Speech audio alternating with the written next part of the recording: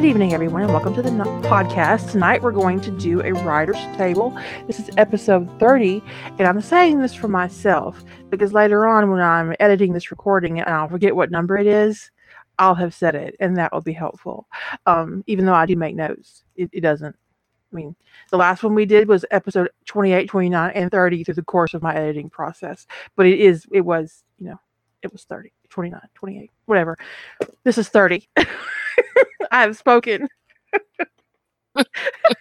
It's something. Okay. So our first question is from Chris King. Hello, Chris King. Welcome to Hello, Chris. Welcome to our podcast. How's the thunder from down under? It's gonna be one of those nights. Sorry in advance. This is episode 30. You were right. Yeah. Okay. Well, 29 was the one where you told me that you were talking to yourself, so we had to do a podcast. So yes, yeah, it was sad. Okay, so the first question is from Chris King, and it's called. And she asked, "What is a zero draft?" A zero draft is a plot document, basically, as far as like fiction is concerned. For me, my zero draft is a mixture of plot points, events, characterization, GMC. I put it all together. Remember that first draft you read of No Enemy Within from Lantean Legacy? That was a half-assed zero draft. Yeah, there are a lot of approaches to a zero draft. There's but some people write like all the dialogue out. They don't really fill in any of the blanks. It's just and there's some writers who never get beyond that. They just basically publish their zero draft. But I wouldn't consider it a 95% dialogue story to be anything but a zero draft. And then some people actually write like a formal outline, and if it's big enough, that would constitute a zero draft. And then what Kira does, the first time I read Kira's plot document, I mean, she didn't just have like, these are the things that need to happen in the story. It was also character motivations. And she had so much built in to explain where the story was going. I was like, well, use zero draft. It's just a different way to do it. So there's a lot of approaches to a zero draft, but it's more than just, it's not as much as a rough draft, because a rough draft is, a rough outline of a rough sketch at your entire story. Whereas the zero draft is sort of pre-rough draft. It's the template that you create the rough draft from. Here, let me give you, I've shared this before, so I don't mind sharing it again. I'm going to take a picture of, or take a clip of the zero draft, the first page of the zero draft for Unleash Your Demons. So I'm gonna do that while you're. But for me, I do like to mix in my GMC, all my plot events, and talk about the consequences of these plot events, because that helps me thread a story so that I have a theme that I can pull. And that's especially important when you're working with something big like Sentinels of Atlantis or Ties That Bind. It's huge. I mean, it is really difficult to manage an AU of that size without taking notes, without zero drafting, without knowing where I'm going. One of the reasons why it was so easy to rewrite Sentinels of Atlantis was I did still have my zero draft. So that was really helpful, having that zero draft on paper when my hard drive died. So I at least had that. But it allowed me to plant seeds in the first couple of episodes that didn't see results until the search, which was the last episode of season 1, which allowed me to tell a really big story with a series of small stories. Does that make sense? Yeah. Okay. So the next one that might be easy to boy, I'm in the wrong channel. So I'll delete that one. And then Kedra asks, how do you determine your villains in your story? I would preface the answer with saying you don't necessarily need a villain. And you may not even need an antagonist. If you've got something novel length, I think you're going to have a hard time carrying something that's 40K plus without an antagonist or two. But when you've got something short, the shorter it is, the less likely you are to even need an antagonist. You know, if you might have an antagonist in something 2K, but it certainly isn't necessary. And the reason why I make a distinction between villain and antagonist is because an antagonist can be a very important counterpoint to your protagonist. They help bring in the external conflict, which leads to the character's motivation and their own internal conflict. But a villain is a really separate type of antagonist, and you might have multiple antagonists and a villain. So a villain is somebody who is, well, villainous. They do bad things. And often villains, I think, wind up more two-dimensional when they're written than antagonists often are wind up being. Sometimes the antagonist is even an anti-hero. It depends upon what kind of story you're writing. But a villain often is their motivations are kind of murky, and in terms of why they do what they do. Although sometimes it's just ego or power. And some people, that is why they do what they do. Ego, power, narcissism. But sometimes that can come off a little bit shallow. So I would say, like in Ties That Bind, Sam was an antagonist, but Kevin Jordan was a villain, is the way I read the story. Yeah. But Sam's character was...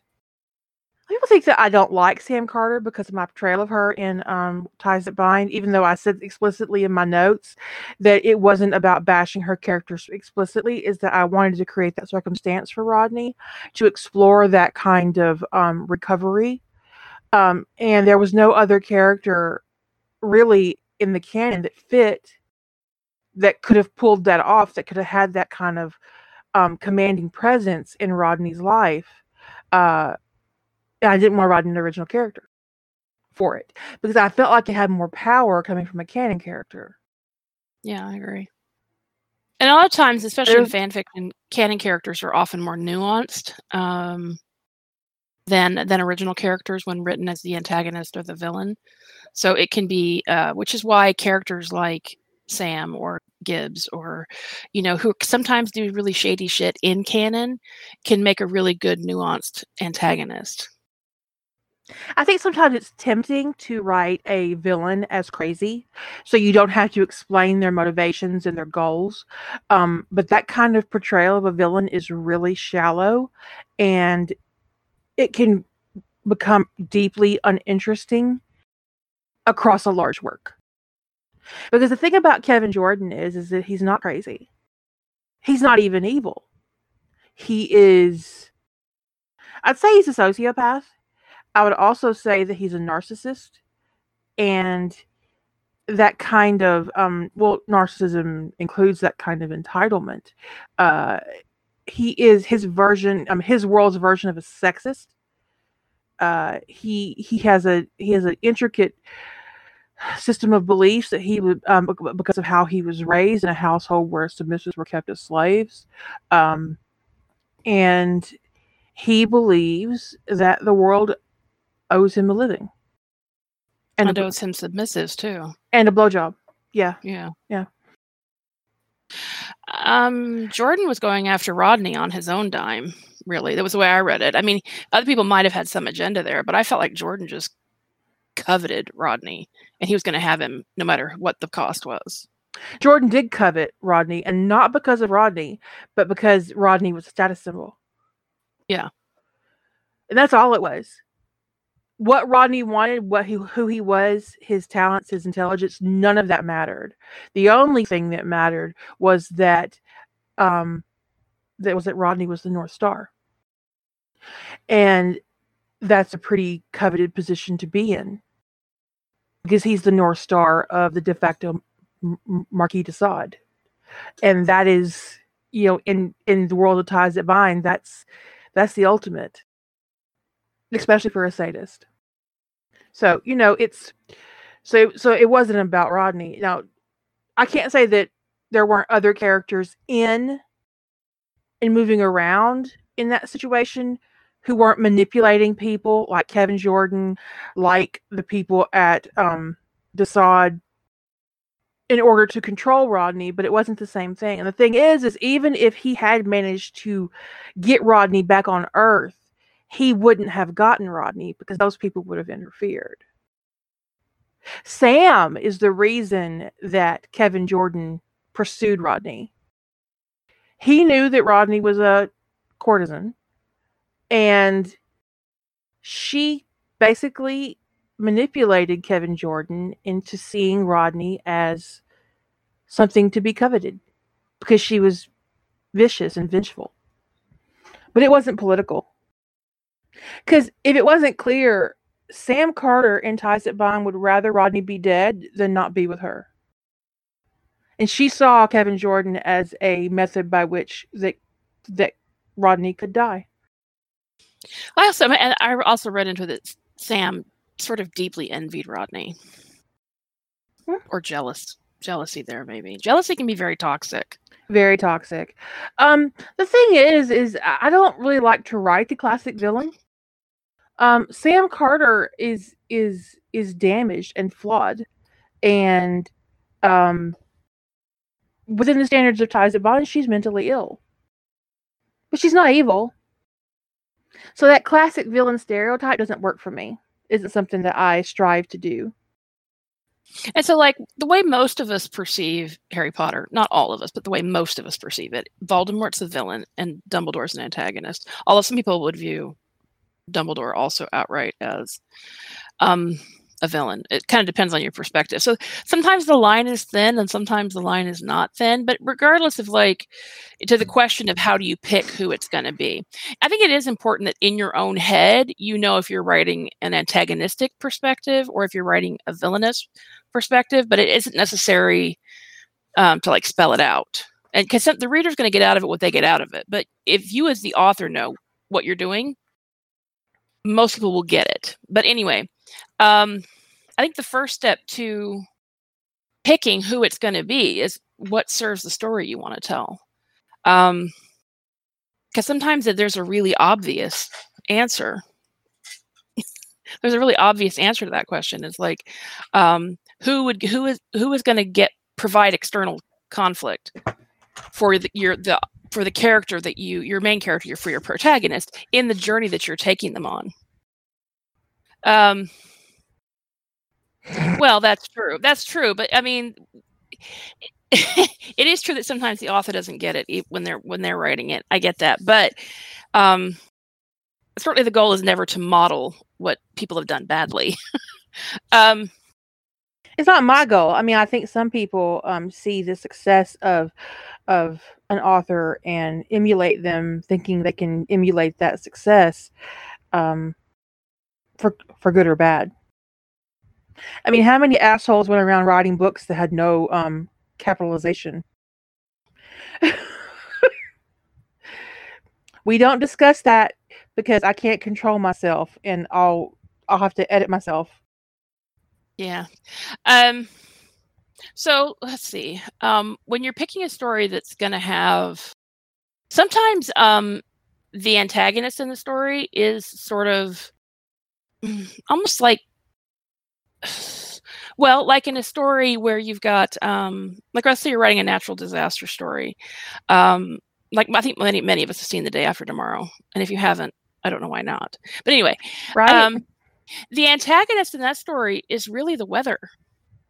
Yes, there are other people that provide some obstacles here and there, but the main antagonist is the weather. It's this you know, this climate shift that's happened because of global warming. So sometimes an antagonist is not necessarily a character. Although I do think that that storm was its own character in the movie. But doesn't that kind of go back to that those whole themes, like man versus nature? Yeah, and man, and whether the others, like there's the romance, and it all comes down to that. Cause like if you ever watched what is that movie? He's in the wilderness and the bear is trying to kill him. He crashes on a plane, and there's a bear. No. This is modern. I haven't watched that movie. It's got that's Leo got the Oscar for Revenant, and that's an historical piece. This has Anthony Hopkins in it, I think.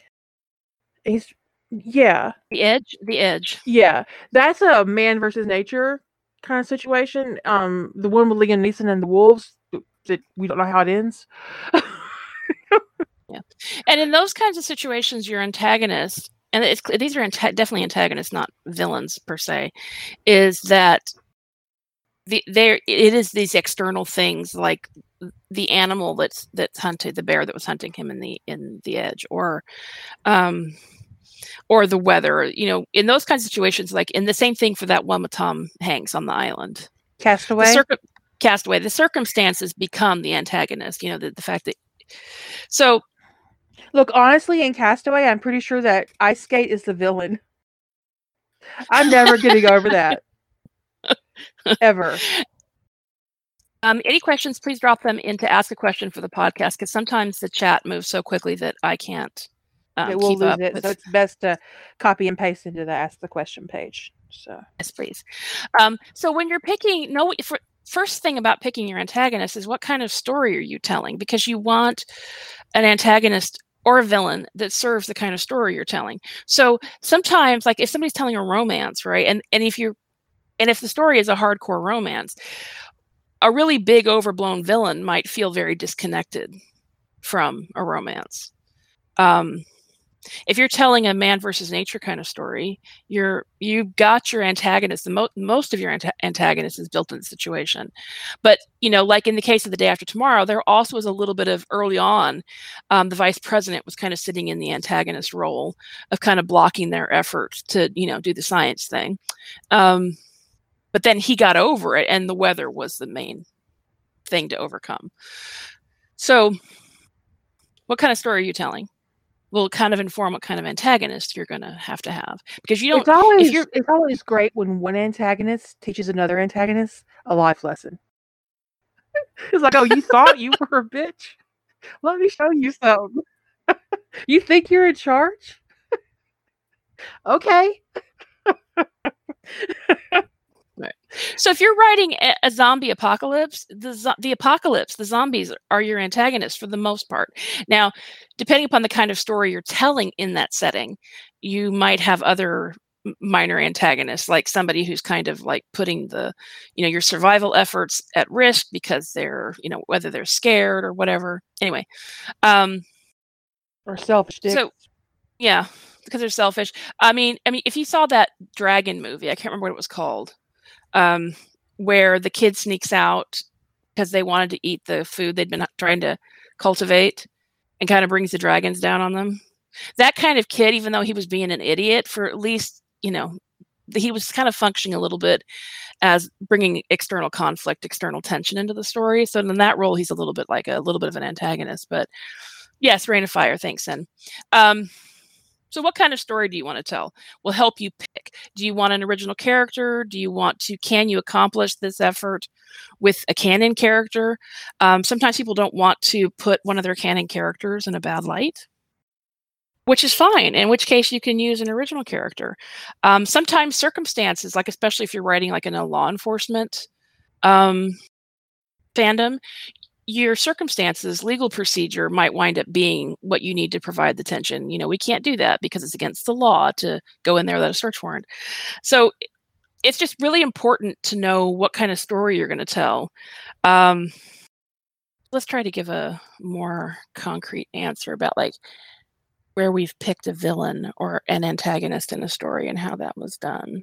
Okay, so like in my story, Duty of the Living, I actually felt really negatively about, in canon, Scott's stance about we don't kill, because that basically means, and repeatedly in canon, he let dangerous people go, like Deucalion and Gerard, to go and kill and.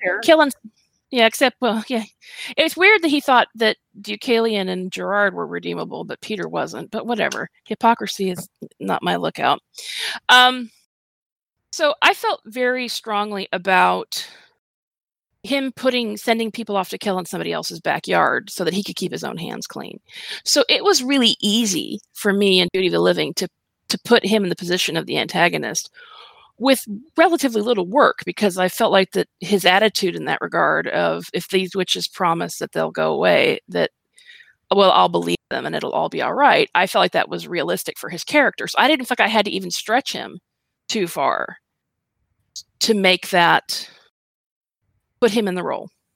But also, I think it also highlighted the depth of Stiles' character and Justice.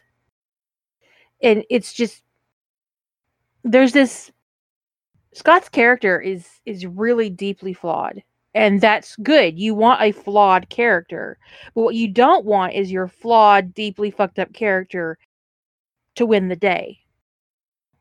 You don't want his point of view to be considered the just one. And that's exactly what happened in Teen Wolf canon. It's like, he's Werewolf Jesus, so of course he's 100% right all the time. We just had to put up with it because he's Werewolf Jesus. Right. Which is gross. They made his black and white morality a virtue, and it really isn't. So in that story, when I was planning that story, he was the obvious fit as the antagonist. But in the kind of minor role of antagonist in that story, she wasn't really, but Allison plays she's a very subtle antagonist because she knew better.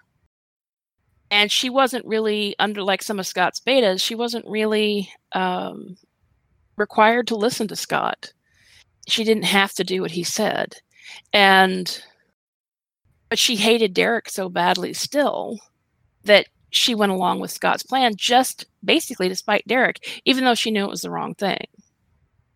So, I felt like that, again, canon set it up for me to put them in the position of the two most responsible for that situation that got those kids killed and got nearly killed Noah. So it's a really good decision because it makes a lot of sense considering what we know that Scott did to Derek in canon.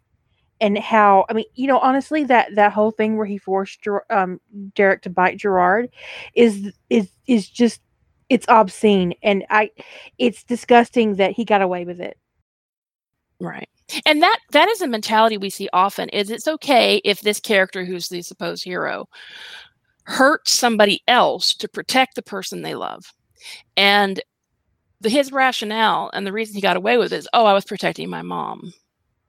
And they position that, and you see that actually all the time in media, is that somebody goes, well, to protect this one person, it's okay if I kill 50 or 60 other people because I'm protecting my family. And actually, that's pretty fucked up, actually, that like somebody would deliver a bomb or something into a public facility in order to protect their family. That's actually super, super fucked up. And yet it's positioned often in fiction and in TVs and movies as being a virtue of some sort, that they would do anything to protect the ones they love. And I get it. I think most of us feel like we would do anything to protect the ones they love. But I feel like I have a line, right? For me. I want to say I have a line. I hope I have a line. We all hope we have that line, but we don't know what that line is until we get there. Right. But I think it's important when you're creating your character to know that line. Where are they on that spectrum? And the way a character is, what will help your character resonate as a reasonable antagonist is how much do you have to twist them to put them in that role? And what they did in canon, because we've all read that story where we went, I just don't see that character acting that way. It makes no sense. And that's where you've turned the character too far. You've gone too far with this character. Their canon actions don't support that behavior. And it's really easy, honestly, to get there. Yeah. You can misstep really easily when it comes to that, especially when you don't like the character to begin with. You can go too far. And we've all seen instances in fic where the writer thought they were writing the so-called smackdown, and it turned into this abusive, disgusting situation that makes you sick. That makes you sick to your stomach. That makes you think, oh my God, it's a character that you don't even like suddenly has all your sympathy. Like, I was reading a story. In fact, Jilly and I were both reading a story, and I was ahead of her, and I'm glad that I was. significantly ahead of her actually in the reading because I'd started reading it, and then she started reading it independently from me, and then we found out we were both reading it at the same time. But I was like, I don't know, 5-6 chapters ahead of her, and Yeah. so I finished it while she was asleep. I tried to finish it while she was asleep. I had to stop, and I wrote her and told her you stop reading, don't read any more of this, because in this particular fandom, you expect the level of fucked up. But in this particular story, the level of fucked up Way too fucked up. was 100% above canon fuck up, and that fandom was Hannibal. So just think about that for a second. It was 100 times worse than canon. And I was like, oh my fucking God. And I was like, all I could say was, I really hope that she gets on Discord and reads my message before she starts going back over to that, read that damn story. And the author, I'm sure the author thought she was perfect, that her circumstances were perfectly reasonable. But she made Will worse than Hannibal. Yes. Will worse than canon Hannibal. Yes. And that doesn't even count. I think that I honestly think that in canon, Hannibal would have killed Will for what Will did in that fic. Yeah, it was terrible. And I just heard about it. I didn't read it. I was like, when she told me, I was like, no, I can't read that. I would never get that out of my head. As it is, I can't get it out of my head. I'm glad I didn't read it. I mean, it's like my grandma always said, look, when you're doing something and you think the devil might have questions for you, you might want to reconsider what you're doing. I'm not religious, but I do enjoy Lucifer. A lot. Could Tom Ellis be any more attractive? I actually don't think so. I mean, the big dick energy is just, you can see that shit from orbit. Just like, look at you. What? It doesn't make any sense. This was the picture that kind of captured my attention the other day. Oh, it's from the same photo series as everybody else's jumped on, but this is the one that really got me. It was like, oh. I mean, he's literally asking someone to crawl on his lap right now. I know. I think of that as like big dick at rest. That's great. I had to explain to my husband what big dick energy was. He's not on social media a lot, so he doesn't always know these newfangled terms, right? And he was like, "Are you fucking serious? Is this really what women talk about?" And I was like, "Yes, yeah, yeah, yeah." But you do want to ask yourself if you've picked a character in the canon that works. But you also don't want to take the character too far. Especially a canon character, because I think a lot of people would have been turned off Ties That Bind if I had made say for instance, if Carter had physically attacked Rodney after he was collared by John. I mean, just imagine how that would have gone if I had written that. Or if you had put her, if you hadn't written a Kevin Jordan, if it had just been her. And she kept escalating and escalating. Yeah. Which I don't think would be a good fit. That would be a turn too far. Because what we know about Sam Carter in canon is that she's got a very narrow focus. No, I would never add Lucifer to the Ties That Bind verse. I'm not opposed to writing Lucifer as a Dom in a separate series, but I would not inject any paranormal fandom into Ties That Bind. I've turned down 2 people who wanted to write Teen Wolf. No. I mean, you can write it if you want to, but I wouldn't acknowledge it as something as part of my universe the way their stories are now. Because I don't want to do that. I wouldn't want MCU either. Yeah, aliens and science that is way beyond. I mean, you've already got SG canon. You don't need Marvel science too. I would just go down the whole rat hole of the miniaturized fusion reactor and lose my mind. But I have said yes to people who want to write NCIS, the original CSI with Lady Heather. There was another one. Oh, there was a Spartacus one that was a modern AU. I wouldn't say no to an ATF, depending on the writer, and because there are rules and standards by which you're allowed to be attached officially to My Ties That Bind universe, and of course Hawaii 5.0, which Senate is writing. But yeah, paranormals don't work with it. It just wouldn't. It'd be a step too far, I think, personally. Yeah. So, but I could definitely write Lucifer as a Dom. Although the way he is in canon, I mean, he doesn't mind getting it on occasion too. I mean, you could definitely see him going, "Oh, I'd like a good spanking this morning." Bring your strap on, darling. That's right. So, when you're picking the antagonist, you want to be sure that it is a reasonable extension, a reasonable twist from the way they were in canon. Some characters it is much easier to do that with than others, and then that you don't take it too far, because if you want them to be your antagonist and you take it too far, you may have taken them straight into villain territory. Like just you've got the whole evil thing going on, and you don't.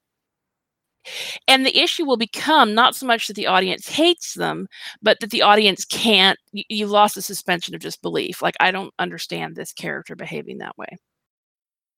And then you'll be like, I try to avoid having conversations with my readers about that kind of shit, because I don't feel the need to justify my choices for characterization. But when you have reader after reader after reader coming at you and saying, "Hey, this doesn't make any sense to me," you need to acknowledge that you might have misstepped. You've got a problem you need to look at in your work. I'm not saying you go back and edit what you've already written. Just make better, more careful decisions in the future. And we've all done it. No one's immune. Writing is a learning process, and I want to learn every time I go out of the gate. Yeah. Even if I can't actually literally go visit a blacksmith. No, you cannot.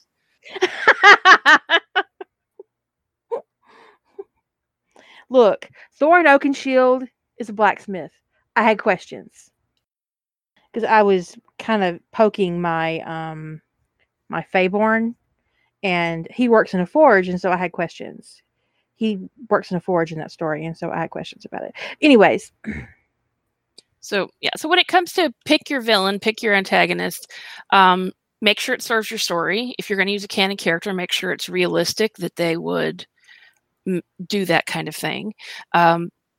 Check yourself, because it is, even when you're dealing with, and this comes more to dealing with the antagonist, you don't want your protagonist to start feeling like the villain because they overshot.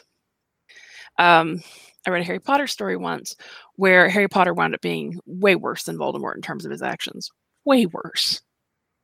At least Voldemort's actions as they were portrayed in that story. And this was in terms of Harry dealing with Voldemort. It's the things he did to him were so detestable that I was like, okay, this is taking this way too far. I had to stop because I couldn't read it. I couldn't read Harry torturing somebody. Not like that. No. Although there really is this cute crack story where Harry doesn't want to kill. The one where he turns him into a footstool? So he turns him into an ottoman, and his ottoman has a crush on his school trunk. Yeah, but I mean, Cracky is a little bit of a different beast. But he did turn a human being into an inanimate object, and I paused over it. But then I was like, it's just Oswald the Ottoman. I mean, what do you do with that? But it seems like in canon that transfiguration into an inanimate object isn't actually like depriving them of their sentience or anything like that. That they can be switched back. It's just he doesn't, because why would he? It was sort of like, instead of putting you in prison, we're gonna put you as a footstool. I don't know. It's crack is a really different set of things. Honestly, in that fic, Hermione ends up being an antagonist because she keeps trying to kill the footstool. And the footstool's just, living his best life trying to hump the trunk. I can't believe I just said that. And some days you've just gone too far. Look, he was just trying to get laid. I understand. And Harry agreed that his trunk was cute. How did I get here? I don't know. We have to be careful anytime Harry Potter comes up, but I hope that answered the question. But I mean, I don't know that it was very specific about like how do you pick. You just need to make a choice that's powerful and that you can manage without turning your villain into a caricature. Did I say that right? My tongue's a little mobile tonight. Yeah, caricature. So you said it right. But you know, like in some stories, the antagonist is really the antagonists potentially are really obvious. Like if you're writing a dead air tag, I mean, you've got a potential wealth of antagonists built in, depending upon how far you want to go. And one of the things you kind of, if you're going to really get into that, it means you have to ask yourself, do you want Gibbs and McGee and Ziva and Abby and the director to all be in an antagonistic position? And if you do, how are you going to manage that? Because I'm not saying you can't have all of them functioning in an antagonistic position to Tony. But it's a lot. It is a lot to manage. It's actually honestly unrealistic for a couple of reasons. One, Vance is the biggest CYA I've ever seen in characterized primetime television. There is no way he would not be covering his own ass, even if that meant in firing everybody but Gibbs, because he can't fire Gibbs because Gibbs can blackmail him. Right. So you just got to think about that. I could see Vance trying to persuade Tony to let him cover it up, but to actually just be in an overtly antagonistic position to what's going on with Tony, it's a little questionable. But it depends on how well you manage it. You can do it, but it depends on how well you manage it. So just make the decision thoughtfully. Sometimes if you're writing something related to an event in canon, I think the antagonist or the villain is like really obvious. But if you're crafting an original character to be your antagonist or your villain, that's really different. And that's where you really need to understand the function they serve in your story. And the way I read the question was it read more like it was about canon characters to be, but you could also craft an original character to be a villain or an antagonist in your story. And in that case, you just need to be sure you understand the function that they're serving, and their function, their limitations, and their power. Like, what can they do to your character? How can they influence your character's motivations and internal conflict? What kind of external pressures are they going to put on your character? And you want to give them legitimate checks and balances, so you're not writing some big giant alien who can snap his fingers and destroy half the galaxy. Oh, did I say that out loud? Well, I guess I still could be a little salty. Or bitter. But my main problem with Thanos isn't his power or the gauntlet, it's his motivation. I felt like they misstepped there, because I think his motivation in the comic books was much more humanizing and interesting, and but just because he didn't create balance. His whole argument was ridiculous, because they said he killed half of all life in the galaxy. So he's not only killed people and animals, he's killed resources as well. The destabilization of the ecosystems would have eventually destroyed all life in the galaxy. So it didn't really make a lot of sense, but and you could say he's just crazy, and that's fine, but you don't hook a whole damn movie franchise on crazy. In the comics, he was in love with death, and he kept killing people as gifts, which honestly he should have just given her flowers, because what man thinks that making a bitch work is a gift? I'm just saying. Right? It's sort of like, let's say you worked like at a 7-Eleven or something, right? And this dude's got a crush on you. And so when he comes in, he takes all the stuff off of a shelf and puts it on the floor and waves at you and leaves. And you're like, I got to put that back, motherfucker. So you go and you put all the stuff back. And he comes in, he takes everything off the shelf and puts it on the floor and waves on his way out. And you're like, And then you find out he's trying to court you, and you're like, what? This is not how this works. This is not how any of this works.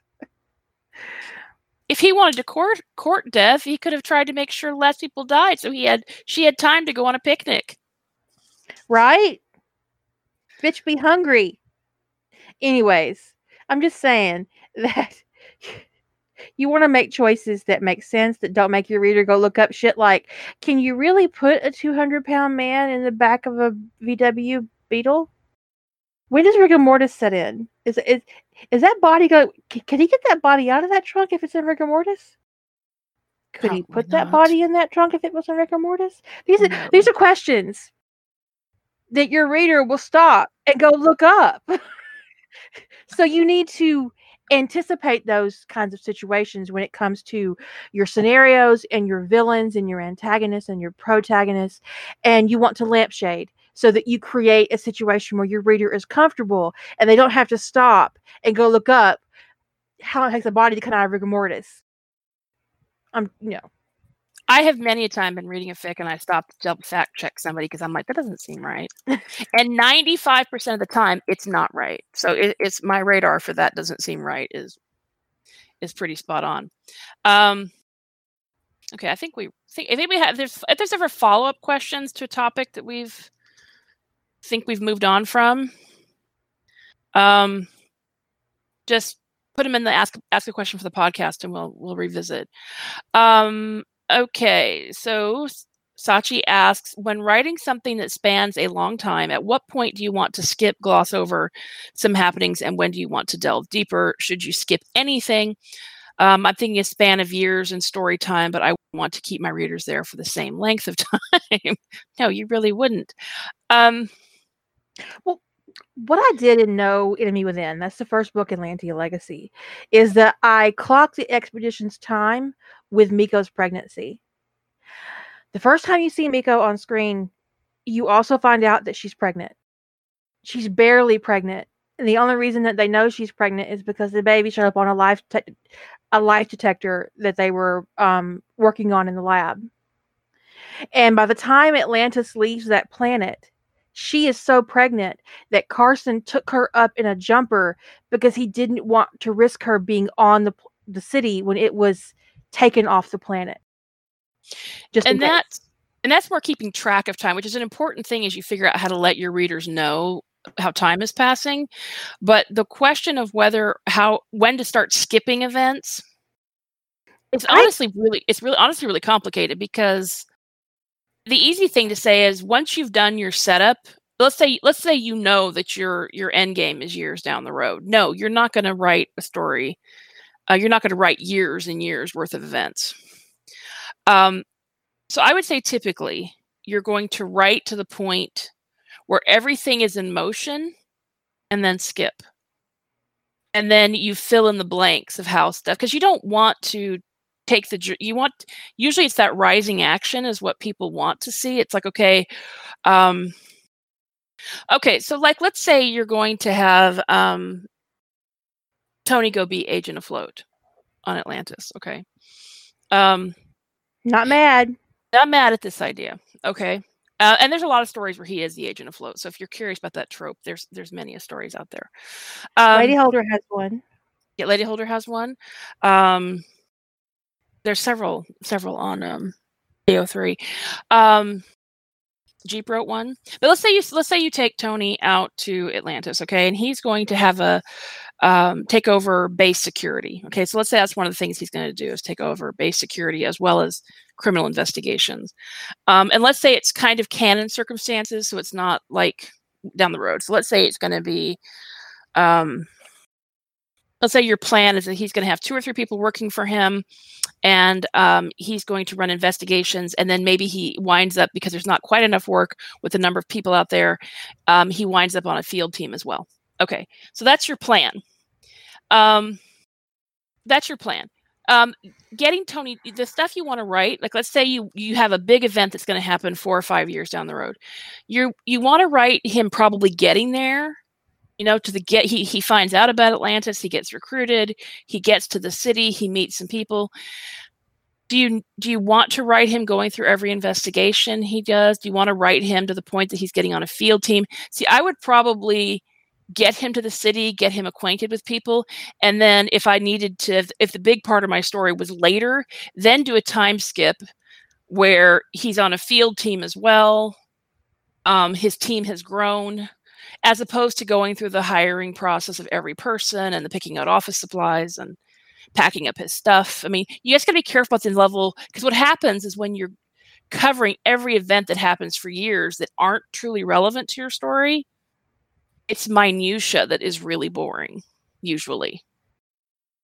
Yeah, I don't care how many pairs of socks he took to Atlantis. And it becomes a thing of where people think they need to explain everything. And you can even time skip, like let's say you do a time skip 3 years down the road and he's in a relationship and he's on a team and there are other people working investigations, or maybe there's 10,000 people living on the city now. You can fill those details in really easily as he goes about his daily grind. And then in the middle of that chapter where you've done your time skip, the Wraith attack. So, you can fill in the details of everything that's gone on for the last 2 or 3 years without actually showing that on screen. Okay, she's muted. Also, what I did, whether you do small time skips or big time skips, I did a small one in No Enemy Within. I did a big one when I moved from one book to the next, which is a good place to do it. Like if you're writing either episodes or you're writing an arc where you're doing a couple of different time periods. If I just wanted to establish Tony on Atlantis, I would probably do a prologue where he gets recruited. And if this, especially in a novel format, I would do a prologue where he gets recruited, and then I would open up my first chapter with whatever I want to happen, whether it's a Wraith invasion or a murder. Not something he expected to ever get on Atlantis, depending on how many people are out there already. So it's a little shocking, so you want to begin in the middle. But quit saying that. People take it too literally. I know. I was like, but don't. If you're having to do 50 flashbacks and do 3 pages of exposition, you've started. Please stop. I tell people I had in my mind I'd say it as I'm starting at the story at where something is about to change for my character. But when you're doing that skipping around, flashbacks are the devil. When you're doing skipping around, what I like to do is kind of move my camera out a little bit as I'm moving through time skips, and then push my camera back in on moments of emotional growth, moments of great physical change,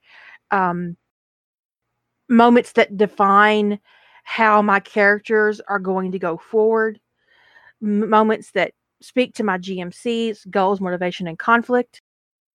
Because those are the moments that your reader really want to see. They don't care about what he packed in his go bag. Unless it's coffee, because of course coffee. So, I mean, you can. It's certainly not. It's not wrong to put a big time skip in the middle of your story. It's not something I personally favor. But like Kira said, I will typically do a big time skip at the beginning, at the end of a prologue. That's often one of the reasons why I would write a prologue, is because I need a big time skip. And so the prologue has a very different feel. And often then you do a big, it's not at all uncommon to do a big time skip before an epilogue. And honestly, when I read an epilogue that happens 5 minutes later, my eyes just roll right out of my head. That is not an epilogue. No. It's a 5-paragraph chapter, asshole. Right? So for me, in terms of the structure of the novel, if I'm going to do a big time skip, it's going to be, usually after the prologue before chapter 1. And then if I feel like I need a big time skip in the middle, I might look at my structure and just ask myself, is this 2 novellas? Am I doing episodes? I mean, is it better served for the, because sometimes what happens if, like, let's say you've got a big moment, like Tony gets to Atlantis, he meets the team, maybe you've got a really big moment there. You don't want the big moment from the first half of your story to eclipse the big moment in the second half of your story, which is where sometimes splitting it into 2 novellas can be a better choice. Some people will do something I think of like as a I think it's like a bridge chapter, where like they write a chapter that is basically a series of big time skips. Like you get to chapter 2, like you've got all your setup done through chapter 1 or chapter 2. So let's say start at chapter 3. You know, they'll start every scene is skipping ahead a month or 2 months and then 6 months, so that by the time you get to chapter 4, you're actually 2 or 3 years into the future. But I would not do that often because it's exhausting. It is exhausting. And that's certainly something I've seen that done very well, where it was very effective to kind of keep the continuity and have like little mini scenes that kind of gave you the show of how things were changing. I've also seen that done very badly, where it was just like, it just felt as tedious as if they had written out. I was like, yeah, none of that was necessary. And this is where we've had a whole podcast, I think, about pithy comments that we make, like, you know, show, not tell, because there are absolutely some things you should tell and not show. Harry shopping, you know, we don't need to know that he bought 10 pairs of pants, and I don't care which side of the pond you're from, either kind of pants. We don't need to know. It'll come back to bite you every single time. There'll be some asshole reader. That wasn't in Harry's shopping list. He ordered. Just stop. Just stop. He didn't buy dress robes. And you've made note of every single thing that he's bought in this story, so I know that he didn't buy any dress robes. Then they're speculating, does Molly still have his key? Is she stealing his money? And you gotta explain shit. You know, just save yourself some trouble. That's all we're saying. All right, so somebody tells you, okay, you got to do show, not tell, you know, so you should show it all, right? So you know that your character is going to go through 4 meetings at the Pentagon. They're not particularly relevant to your story, other than the fact that they happened and what the outcome was. And yet, because somebody said show, not tell, you write all 4 of those meetings, and it takes you 3 chapters of really boring meetings. Hi, how are you? This is so-and-so, this is so-and-so. Passing through security, getting tea, coffee, maybe. I mean, and it's just, unless you're really establishing something about your character in those scenes, that is the wrong kind of show. Because you could just say, you know, Tony met with 4 different people at the Pentagon. The one general was a dick. He liked so-and-so, and the other 2 was kind of a waste of time. Yes, that's tell, but if none of that information is important to your story, you don't need to really show it. But if you want to show it, what you do is you have Tony leaving the Pentagon. He's tired. He's a little frustrated. He's been, you know, he's kind of bored. He's going to go get, you know, a drink or something. He sits down at a bar, you know, orders a drink, thinks, you know, just and that demonstrates what those meetings did to him versus what he did in those meetings. So you get an emotional connection to your character that you can work with versus this monotonous sideshow of meetings with characters you'll never see again. And that's also something you need to keep in mind. When you're introducing a character, you don't want to have 50 or 60 background characters that have names and titles and jobs in your narrative that only appear once. It's useless. Yeah. You can also create a red herring situation, especially if you have a particularly arrogant general at the Pentagon who gives Tony a hard time. Well, your reader is going to expect to see that arrogant general again. But but he's a throwaway to you, so you're never going to use him again. But you've invested all this time into making him something that could be a threat or a problem, and then he's never a problem. So people think you foreshadowed something, and you just were trying to make the character somewhat interesting, you know. Yeah, and then they will email you about it and ask you when he's going to come back. So it's sort of like we've talked about what the quote should be, and it's sort of like show the things that are important to your story, as opposed to show not tell. Because they're just, if you showed everything that took your character to where they are, there'd be a lot of boring stuff in there. And I don't know any author, honestly, who doesn't summarize certain things. They don't give like a one sentence summary thing in the character's narrative that, explains how they got to this thing or whatever. They don't show literally everything. It just, there's nobody that writes that way. The other thing, yeah, and the other thing, like the other piece of like one of the other pieces of pithy advice that you hear is write what you know. Write what you know. And as Kira rephrased that, learn what you can and then write what you know.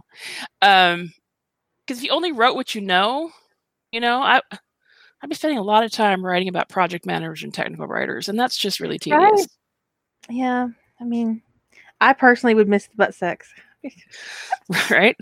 And I mean, I could spend some time writing about cross stitch. I used to cross stitch like a mad person, but I mean, who wants to read about that?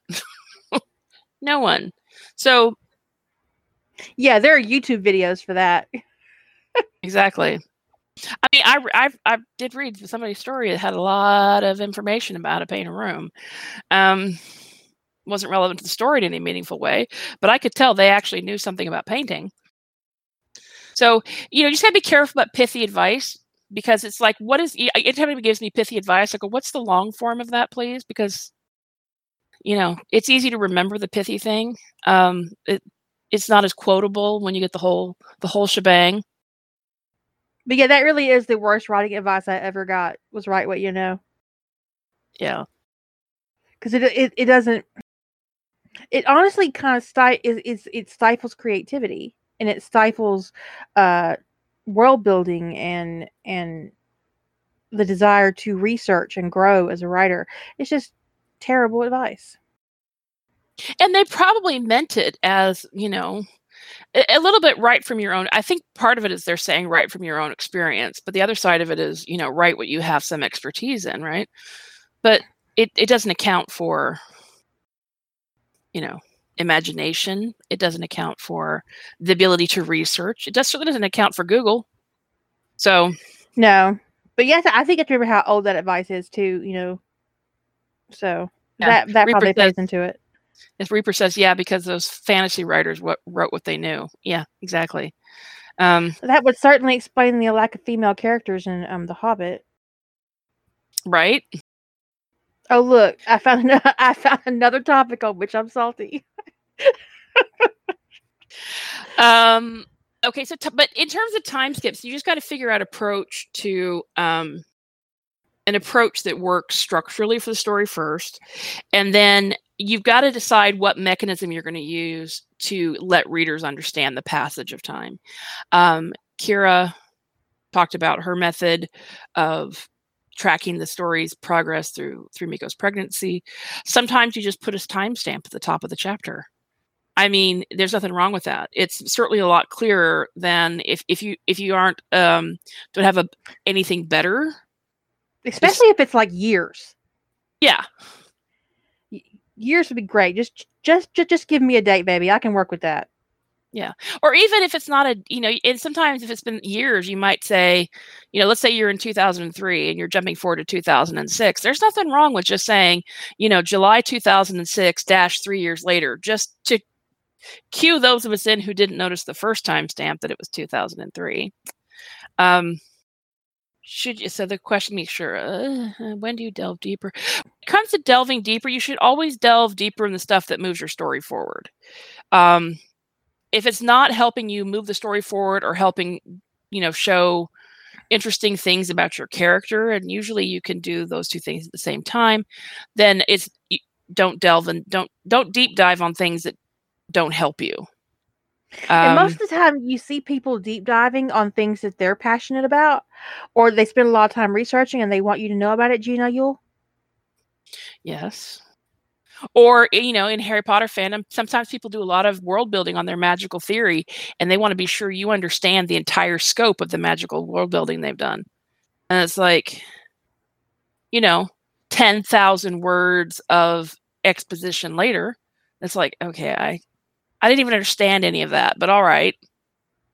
So that is what you're passionate about. If you're really, and it's hard. I mean, when you've gone and learned something or you've done a lot of world building, it is hard not to put everything you have learned and researched or made up into that story. It is difficult. I will totally grant you that. But resist the urge. Because the point of it is that you know, so that the information you're presenting is consistent and it doesn't break the suspension of disbelief.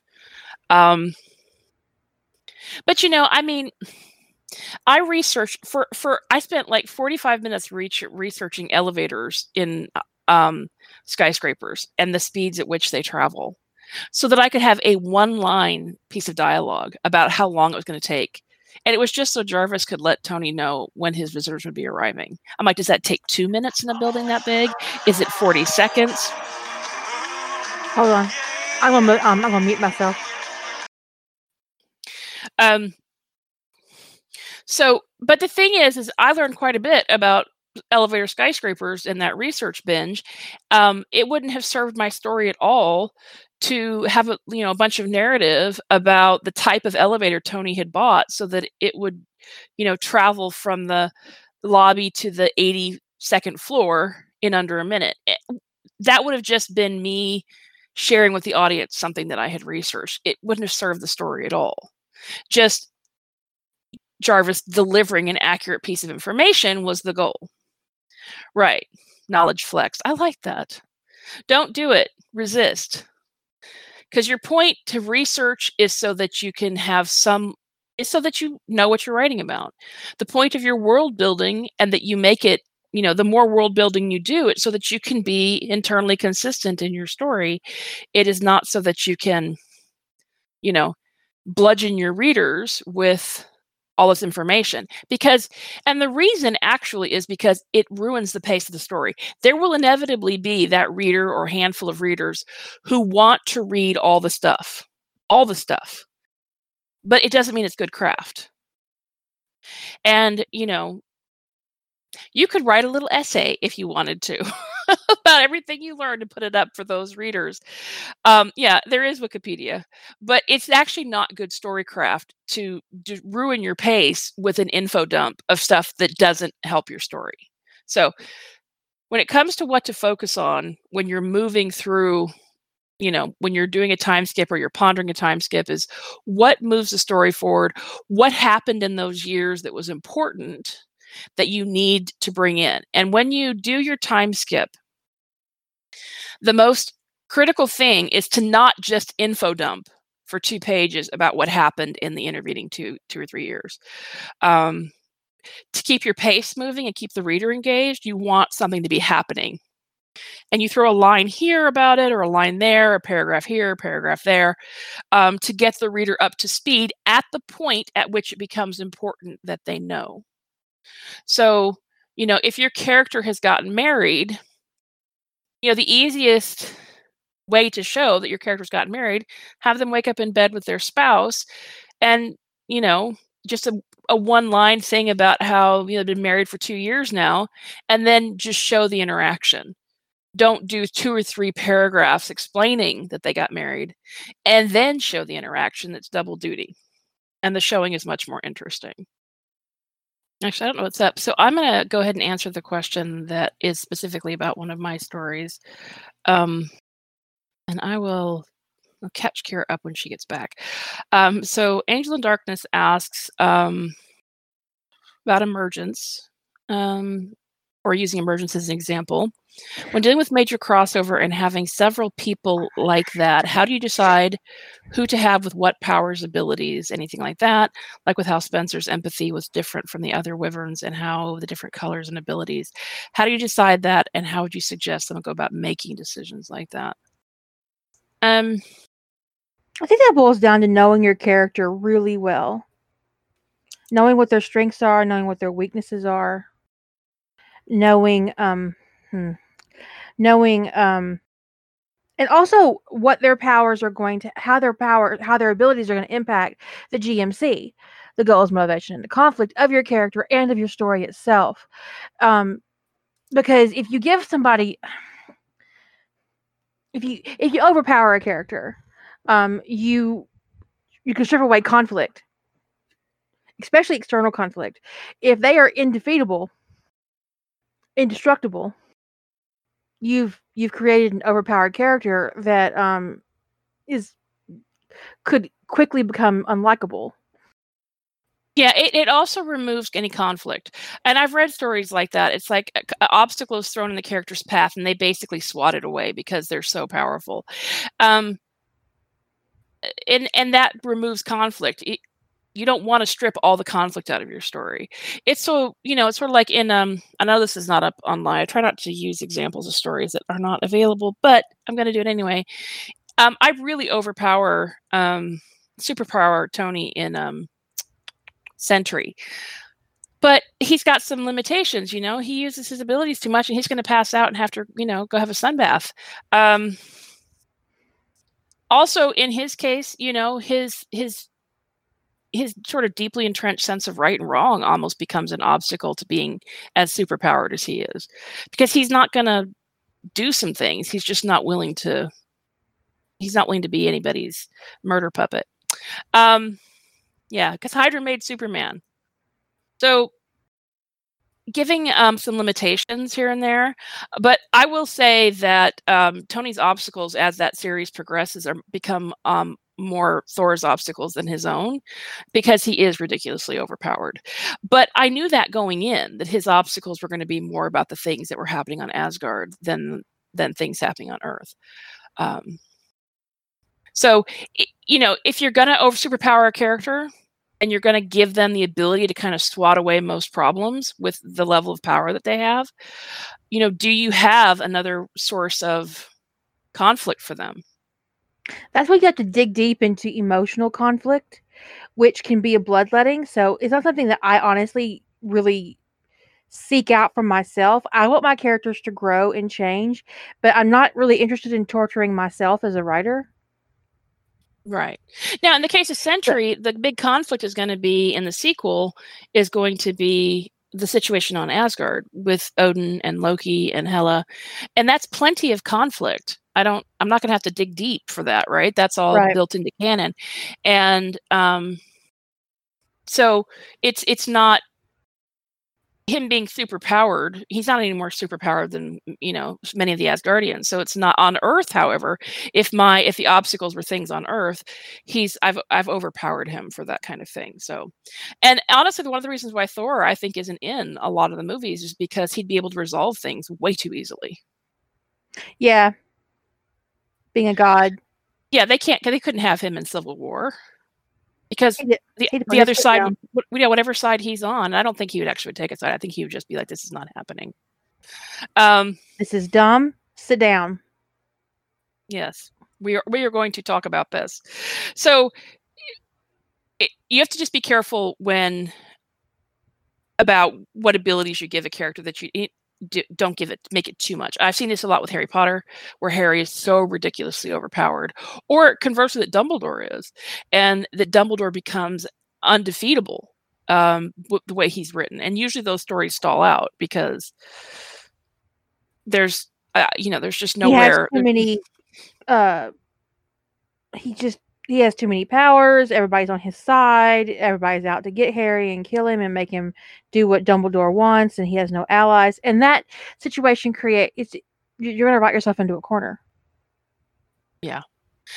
So when it comes to now, I did have to when it came to Emergence, I had just decided that originally that when I did the world building, that the Drakes color was significant with the Drakes. That the color they had signified the role they functioned in their clans or tribes or whatever you want to call it. I think I call them wings in that story.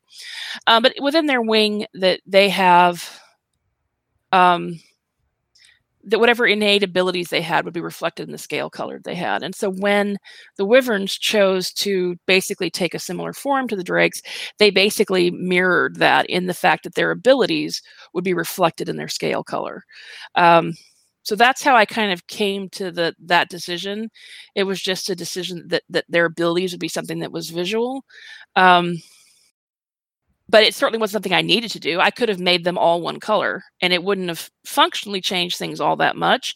But it was just something I decided that I thought would be Fun. a fun and intriguing element is that innate abilities manifest physically. And it obviously was a very intriguing development, because how many readers asked you for all the colors? All the colors. I had one reader that knitted all the dragons in the story. That is charming. She sent me pictures. It was very cute. So that was how I kind of came to that. I thought, well, I'm going to give them some innate abilities, and what is that going to look like? Okay, I've decided it's going to actually look like something.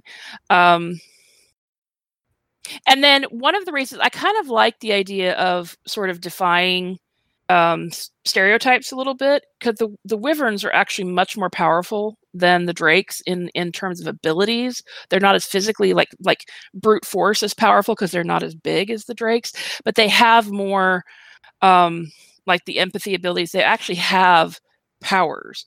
And so I made them the kind of like, floofy, pastel pearly colors to kind of fuck with people, right? It's like, oh, well, they're sort of harmless over there because based upon their appearance. And so that was just me being a little bit me. We don't mind. And I did want Tony to have this moment where he thought he was going to be a pale pink dragon and not be able to deal with it, because Tony was getting his notions of himself and his masculinity challenged a lot in that story. And him working through that and working past whatever toxic masculinity he picked up in his life was part of the point. So that was sort of a funny way for it to initially come out, was, oh my God, I'm going to be a pale pink dragon. But, if he had been a pale pink dragon, he wouldn't have cared, is the point. Eventually he'd have gotten to the point that it wouldn't have mattered. Right, exactly, Dark. How dangerous can it be? It's pink and glittery. So I'm going to set your little ass on fire, and then you will know how dangerous I am. So it's and then in terms of which characters had which abilities, when it came to Spencer and his unusual empathy, one of the reasons why I picked him is because I think empathy would be uncomfortable for him to begin with. And so all wyverns were empathetic because it's a mirror of the whole guide thing. But in his case, that he has such extensive abilities with, I wanted it to be that they didn't realize that he was unusual in his abilities. And it was easier to have it come up later because they just assumed it was his discomfort with having his empathy at all. So because he's in canon, he was kind of not comfortable in that emotional space. It was easy to say, well, if you give him any empathy, he's going to not deal with it well. But in reality, it was that the reason he wasn't dealing was because he was so overpowered in that regard that he didn't know how to control it. So I thought he would be the ideal choice to be able to be in that circumstance, and that nobody would be able to figure out that that's what it was, because it just was assumed to be just a basic discomfort. So, but when it comes to like how do you pick which character is the wyvern or the drake, that's the same kind of discussion as we've had before about how to pick which character is the sentinel or the guide. And that's kind of how I picked it, actually, because it is kind of a mirror in a lot of ways of the sentinel. Is how does the character resonate for you? How do they resonate when you think about, is this character a sentinel or are they a guide? Or like Ellie's, we talked before about Ellie's working on a Sky High AU for Teen Wolf, and she's got to think all those Teen Wolf characters and figure out, well, what power makes sense for them. And that's one of those things that I think it's a little difficult to give people advice about, because we've had some like brainstorming sessions, but it's difficult to give like concrete advice because it matters how you look at the character and how you perceive them. In some ways, I think you don't need to dismiss the fact that some of it's like an instinctual decision that you make going into it, and what resonates with you as a reader and as a writer. Yeah, because you formed opinions about this character long before you ever sat down to work on that story. If you're thinking about using them as a main character in a story, you must be somewhat familiar with them. So you've formed opinions about them through what you've read or what you've seen, and you might have an immediate response. Now, when it comes to like picking a superhero power, that might be a little bit more difficult than, is this person, like in a binary sense, are they a sentinel or a guide? Or are they a wyvern or are they a drake? Because that's like one or the other, and it's a little easier. But when you're going, okay, with the spectrum of powers, which one does this feel like this character would have? I think that's a little harder, but you still probably are going to have a some sort of sense of which way that would go. And other people can give, like, sometimes when it comes to like that, is sometimes I wouldn't have thought of a superpower. Like, okay, that really seems like a great power for this person, and I just wouldn't have thought of it. And that's where other people can help. But at the end of the day, if it doesn't resonate with you, it's not going to stick. And you're the one's got to be writing it. You're going to be the one spending 10, 15, 100K with it. So you need to make a decision that not only intrigues you and interests you and resonates with you, but one that you can deal with for 100K. Right. Or more. So you don't want to start disliking your story, especially if you post as you go. You don't want to start disliking your story because you made a decision about the person's power 4 chapters ago and it's just not working for you. Or you made a decision that this character's a guide or a sentinel and it's not sticking in your brain. It just won't gel.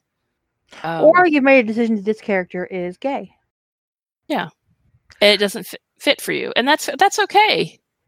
Or you've made a decision that you're going to have this particular pairing and you plotted the whole thing and then you spend 50K teasing the fuck out of your alpha reader and your alpha reader is waiting for the bang and there's no bang. Because you didn't notice. Not that I'm speaking from experience. Not that, no. Y'all, you could have cut that fucking sexual tension with a butter knife. Oh my god. I mean, there are scenes in that story where it looks like they're just inches away from actually literally fucking. Like they're I don't understand how dicks weren't out.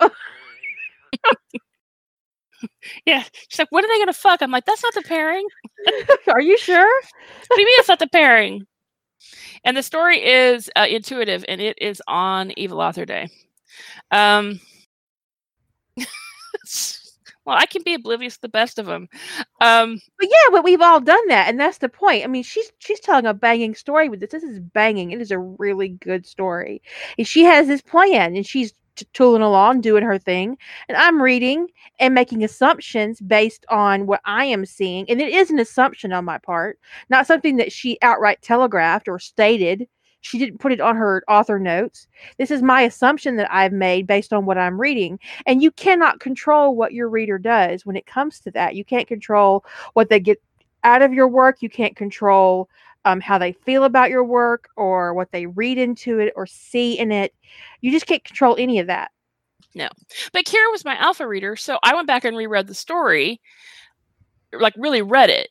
And I was, as like from a reader perspective, as opposed to, in my writerly brain where I thought I knew what it said. And I just I wound up like rubbing my forehead going, oh my God. So, and then I had to make a decision. Do I leave that as like UST that never goes anywhere?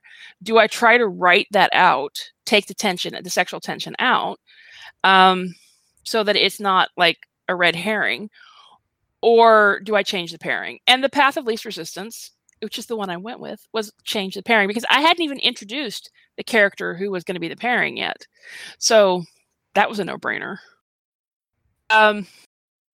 But anyway, when it comes to doing world building and deciding who's going to do what, and especially if you're dealing with multiple fandoms, it just is a matter of how well do you know the characters and what works for you. It's to some degree, it's a for me, a lot of times it is an instinctive kind of gut reaction. But sometimes I talk to somebody and go, Kira and I had several long discussions about the NCIS characters and whether there would be dom, subs, or switches in the Ties That Bind universe. And I think for the most part, we've kind of instinctively felt the same way about almost all the characters. But we still talked it out because I wanted a sounding board to kind of work through that and to figure out like, well, who would have had what kind of training, and sometimes you just need a you need some help working that stuff out. Okay. So I'm going to go on to another question. But also keep in mind your own bias, because nobody is bias free. We all have these moments in our history that have defined how people react and move in your world. And sometimes you will look at a character and you'll think something about them on some unconscious level that you've picked up from societal cues that make no sense when you really look at it. Yeah, I mean, yeah, that can be a factor, because there are some people who write Sentinel Guide as if the Sentinels are the men and the guides are the women, effectively, and that's gross. It comes out in their writing, and it is gross. It is deeply misogynistic, because they're putting this female character-ish thing into a position of submission, and not like willing submission either. This is subversive. It's misogyny, and you need to be really careful with it. One of the worst things I ever had a reader tell me is that, and this was their bias, not my own, but that they could not read Harry Potter as bisexual or gay because he wasn't that kind. They perceived Harry as an alpha, and an alpha would not. Didn't you also have a reader tell you that he couldn't read? He'd read Harry with Draco, but not if Harry was on bottom. I heard that as well. Yeah. And that's exactly why there used to be on Area 52 a mandatory warning for Bottom Jack O'Neill. Ugh, I can't even. That just so irritates me. And so, but also me and Jilly share a little thing. Let me tell you. I can't tell you the specifics because okay. So, but I'm gonna tell you what I can. So we are familiar with this particular fandom where there is this hot ass, bitch ass boss woman, right? Oh, yes. God. And I told her, I said, I can picture her fucking him. And she went, yes. Oh, yes. But then I thought to myself, would I think that if she wasn't a badass? Yes, I think you would. She is a badass, though. I mean, she's a boss. Because here's the thing about her, and I can't tell you guys who it is, but most we're not being for my own purpose. Most badass female characters to me are often bitches. They're just bitchy. This female character is not. She is it. She's well fleshed. She's fleshed out. She is it's just she does it all. She is a badass without being obnoxious. But what also I would say about this particular female character is that she's flawed. She's troubled. Mm-hmm. She's doing the best that she can. She's got a lot of trauma. But also she's very caring. And so when I thought about how that sort of sexual intimacy would work with them, it crossed my mind that for her, it wouldn't be an act of dominance. It would be, okay, my man wants this because he wants to get off, so I'm going to give it to him. It'd be just an act of love. So, and if my man wants it, my man gets it. Right? Mm-hmm. And so that's, And he's the same way. If she wants it, she gets it. So, but it wasn't because she was a badass, although some of the elements physically that make her a badass just made the visual that much more attractive. But whatever. For me, that was banging. Lady Holder, we're being so good. We'll change the subject, but anyway, but I think when you kind of have those kind of reflexive thoughts, it's worth exploring. Is there kind of any entrenched misogyny going on here, or just anything? And if you are putting the character who seems like somebody was told me they always put make the guide be the less masculine. If they're slash writer, and they always make the guide the less masculine of the two. And I was Which is like, gross. that feels like misogyny, especially since in her world building, guides struggle with not being subjugated. And I was like, okay. So just look at any of your own preconceived notions. But like some characters, I'm flexible about the Sentinel guide thing, but there's some characters I only perceive as a Sentinel. I don't have a lot of characters I only perceive as a guide, but there are some I only perceive as a Sentinel, like Ian Edgerton. Yeah. And I'm not saying you have to perceive him this way. I'm saying I perceive him that way. I only perceive Ian as a Sentinel. I mean, I feel But like that's he's not functioned. actually about his physicality or his skills, but more about his personality. I don't think he would handle having empathy well. I think he would hate it, and he wouldn't Yeah. want it, and it would make him bitter, and I wouldn't want to write Ian bitter. So But when you think about the function that he fulfills in canon, it the hunter. it resonates as Yeah. Sentinel. So and there are a few other characters that I just and actually often it's a lot of times the characters I like to pair Tony with where I'm like, Sentinel. Like I've read Steve McGarrett as a guide. I can read it, I can't write it. In my head, Steve is like the quintessential Sentinel. But I can write Tony either way. I can actually write either Tony either way. So but it's not about a masculine or feminine thing, but I have seen people that make the decision based on what feel like masculine feminine lines. And just I mean, it's worth looking at when you're making those kind of decisions. Or they decide who's the penetrating partner based on body size. Right. Or that the Sentinel is always the penetrating partner. Come on. Which is honestly why in Sentinels of Atlantis, John gets so much dick. Because I have been told repeatedly that, you know, the Sentinel should be the penetrating partner. I was like, well, okay. I'll fix you. I'm going to fix your little Which red is wagon. why John is so intent on getting fucked as often as possible in Sentinels of Atlantis. So, you know, just look at why you're making your decisions and challenge yourself. There's nothing wrong with challenging yourself and then go with what feels right, you know. Now somebody asked a follow-on question to that. It's a question about bringing like two fandoms together, basically fusing two fandoms with very different abilities, like magic with Sentinel Guide. Even though that's a follow-up question to the question we were just talking about, I don't think we have time for that one because I think that would be like a whole podcast about how you take fandoms that really kind of don't go together and put them together. I agree. That's a big topic. But It's a big topic. We'll put it on our list. Yes, we'll put that on the list, but I'm putting it in a file so that we can have a specific podcast about that because the way to approach fandom fusions is not a light topic. Okay, so will you go? Let me delete both of those, and then would you go look at the? I don't think we have enough time for rogues, but you tell me because it's the oldest question from tonight. I feel like we could do a whole podcast on that too, especially since this year has been so. Well, we kind of did one already. Yeah, we did. It's not up yet, I don't think. No, it's not. It's nurturing your creative spirit. Yeah. But I'll put it up. I'll put it up. I'll work on that. So no. But we'll leave it up for now. So the next question is from Ellie, who asks suggestions for handling crack taken seriously, and drawing the line between crack and the story.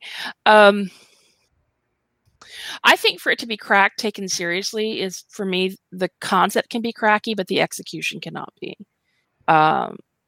And an example of that is the feeding frenzy. Concept is cracky, it just is.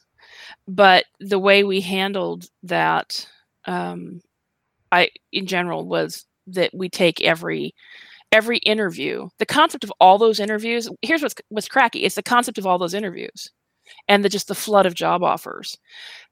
But each interview should be taken seriously. Each encounter he goes on trying to find his path, it was taken seriously. So that is where we drew the line in that instance between the crack and not, was we kind of took a cracky concept and we did it seriously. And a little bit, there's kind of a crack taken seriously thing to Darkly Loyal. Yeah. It's not actually, when you think, I mean, it's not cracky in the sense of funny concept because awful things happen, but Harry and Draco and Hermione going back in time and basically becoming the Dark Trio and killing like literally everybody, Crack. it's a cracky concept, but the execution is intended to make you take it seriously. So, although I've never laughed harder than my whole life than when I wrote that staff meeting scene. That was so good. I actually, and here's one of the things you need for I would say my short, what is it called? Oh my God, I can't believe I'm blanking on that. Okay, guys, what is I have the Deadpool short. Deadpool sends Tony fingers. I can't, why am I blanking on the name of my own story? Somebody will tell me. Perishable, thank you. I would actually call that, and some people might challenge me on that, but I would call it crack taken seriously. And the reason is because it's difficult to write anything with Deadpool as a major character that isn't cracky. But the reason why it's crack taken seriously is because it's Tony's point of view, and he's basically functioning as a straight man to Deadpool. So you need a character, that is really grounded in reality when you've got a character like that, so that to kind of point out the absurdity of what's happening. And I think that can help with the line between the crack and because I mean, I actually say that story is cracktastic, but I didn't write it like just crack, because when I read crack, it is often ridiculous. It's just, and I personally have a hard time writing that way. So because that is Tony's point of view, there's a serious kind of, his frustration with not being able to get through to Wade is the serious line. And that's kind of where I draw the line there in that particular instance. It'd be hard for me to carry a novel with Deadpool as a central character, because I think the fourth wall breaks would break you. It would. I would eventually have to put fourth wall breaks in, a lot of them. And it would just drive me crazy. So, and he is cracky in canon, and everybody around him function as his straight man, basically the straight man to him. So I will never get over shark cocking. Just start cocking it. How is that a thing? Was that a thing before that moment? I don't even know. I'd never heard it. I don't know. If it is, it's apparently somebody who have found an issue with people running around in just with no underwear on. I mean, but you know what though? What I would say about that, outside the context of Deadpool, there's something really vulnerable about someone having on a shirt and nothing else, especially a short shirt. It's very vulnerable to have your genitals exposed and not the rest of you. I don't know what it is, but it's just I find it a very vulnerable picture. I'd rather be fully naked than just have my ass and my pussy hanging out. It's But about the fourth wall breaks, I think that if you're going to write crack taking seriously, that you absolutely cannot have a single fourth wall break, unless it's Deadpool. But then I can't take Deadpool seriously. Yeah, but you can't take him seriously, but it doesn't mean the story isn't crack taken seriously. So, but you just have to really ground your story in, and I think also the idea can't be too cracky. We had a discussion in the Teen Wolf channel one day about Derek's eyebrows. That's already cracked from just the beginning of the discussion, and it was like that, that Derek hosts like little teeny tiny pixies or something in his eyebrows or something, and then the idea came up. I mean, it was just a big old long discussion about that, like, there's some tiny sprite clan or something in the preserve, and that it is the duty of the Hales to foster their young, and Derek does it in his eyebrows. Whatever. It was a bizarre discussion. This is one of those things that happens. I want to say it happened late at night, but it was probably in the middle of the afternoon. I was about to say, come on now. I think that eventually this turned into Sparkle McMurder Brows or something like that. It was bizarre. There's no way Sparkle Squeak McMurderbrows. I can't believe you found that, Ty. There was no way to take any aspect of Derek having sparkly eyebrows with pixies nesting in them and there's no way to take that concept and make it serious. It's too ridiculous. I can't, right? It's just, Derek, why are your eyebrows glittery? Well, there's pixies nesting in them. How do you take that seriously? You can't, right? So that would be pure crap. I guess this style's like, wait. Are they evil pixies? Because I feel like, because it's you, they probably would be evil pixies because you have the worst luck of anybody I've ever met. But right? Crack taking seriously. You know our Bob concept? Our Bob. That's crack. That is pure crack. That Tony Stark has a department in his is an SI dedicated to cussing people out for him. That is pure 100% crack. But you could write a serious story about it. You could. Because someone has to make that phone call where Tony cusses out the World Security Council for shooting a nuclear weapon at New York. So, you know, there are moments in that particular crack concept where Tony could be assigning, or Jarvis could be assigning somebody a phone call that is quite heavy. Yeah. So you could take you could take that as the basic premise of the Bob and the Dicks, and you could write an actual serious story based upon that cracky concept. But there are some concepts that are just, on the face of it, they're too cracky to in my opinion, to take seriously. So, make sure your concept isn't too cracktastic, and then treat it like it is not a crack story. I mean, that's kind of the way, that's part of the suspension of disbelief thing, right? Is that you treat it like, even though it's a cracky concept, you don't ever treat it like it's one. Like, it would be really interesting and emotional and bloodletting, and I would never write it. But what if after Tony died, the Bobs kept doing it? Like, whenever somebody would do something that would have pissed Tony Stark off, they get a phone call from Bob. Oh my God, I hate you. Like, hi, I'm calling on behalf of Tony Stark. Isn't he dead? No, that's beside the point. This is Bob. I'm calling on behalf of Tony Stark. We want you to know. I don't know. At some point, they become a we. Because yeah, we want you to know that Tony Stark saved the universe, and he would not approve of what you have done. So it's like they become like this big guilt guild. So you could write Bob and Dick as crack. You could write Bob and Dick as crack taken seriously. But the line is that, I think that's where the line is make sure the idea, it can be extrapolated in some fashion into something serious. And the longer it is, I think the less cracky the idea can be. Because you have to be able to maintain that suspension of disbelief. And if it's based upon something completely implausible, the reader eventually is going to, what you can sustain in 10K is a lot harder to do in 100K. Like that Deadpool with Perishable, I could handle that for 2 or 3K. I couldn't do it for 100. I couldn't write a 100K story seriously where Deadpool sends Tony body parts in the mail to work. I mean, to work? Right? Because he would. He would. So I think that's where, when you're trying to, I don't know if that helped, Ellie, but when you're trying to find the line between how to do the crack taken seriously part of it, which is what we did in Feeding Frenzy. That is well over 100K. Was the premise is cracky, but we're going to treat each interview as if it's a serious thing, as if it's really something he's looking into.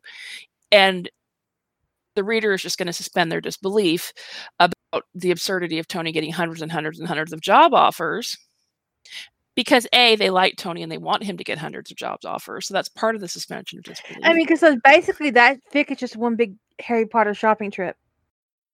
Sorta. I mean, not well. Parts of it maybe, but a lot of it is. I think the biggest fandom wish in NCIS is that if Tony could understand and be appreciated for his talents. Just like the biggest wish in Harry Potter is for him to have a really good family and to get all the stuff. All the things. Harry, we all agree Harry needs all the things. We just don't need it. We just don't need an exact inventory of all the things.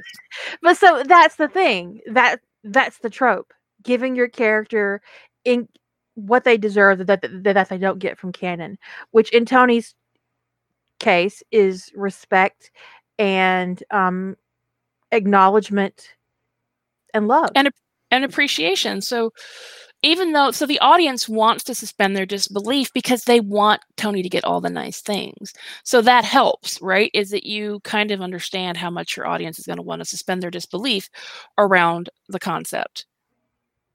And that's also why I picked the ending that I did. Now I got seduced by the pairing. That's not my fault. That's Nimoy's fault. Yeah. Nimue. How dare she? Nimue of the North. I blame you. But I'm not mad because it was beautiful. I really enjoyed writing it. But what I would say is that all of that came into play because Tony really deserves someone soft and sweet and dedicated who could also have his back. And I think Reed is all of that. He has Reed as a character has a tenderness about him that I find very compelling. Yeah. And Tony deserved that. So that's how we kind of approached it in that instance, even though we knew as soon as we started talking about the concept that conceptually it was cracky, but that we were going to approach it like it wasn't. Because it wouldn't be cracky. And the reason it was cracky is because it isn't cracky that he'd get some job offers. It's cracky that he'd get 100 job offers. So it's kind of the extreme without nature of applying it. for a single job. Right, without applying for anything. So let's see if any of the remaining questions are quick. I think this was the only one question left that would be quick. That's okay. Chris asks, how do you decide how far back to time travel? I keep wanting to salt and burn Wizarding Britain. How far is too far? Well, I went back to the 40s. So I think that you need to be careful. Yeah. Because one of the things that Julie highlighted in her particular story, which is called Iliomoto. It's a story about Severus Snape time traveling, is that he inadvertently and for a moment thinks that he destroyed the ability for Hermione Granger to exist. There was a moment when he thought that he had done something that would prevent her birth. It was very well done. Thank you. Because he says not her. And I thought for a minute that he meant Lily, but then no, he didn't. And it really highlighted his growth and spoke to how much he valued Hermione. It was beautiful.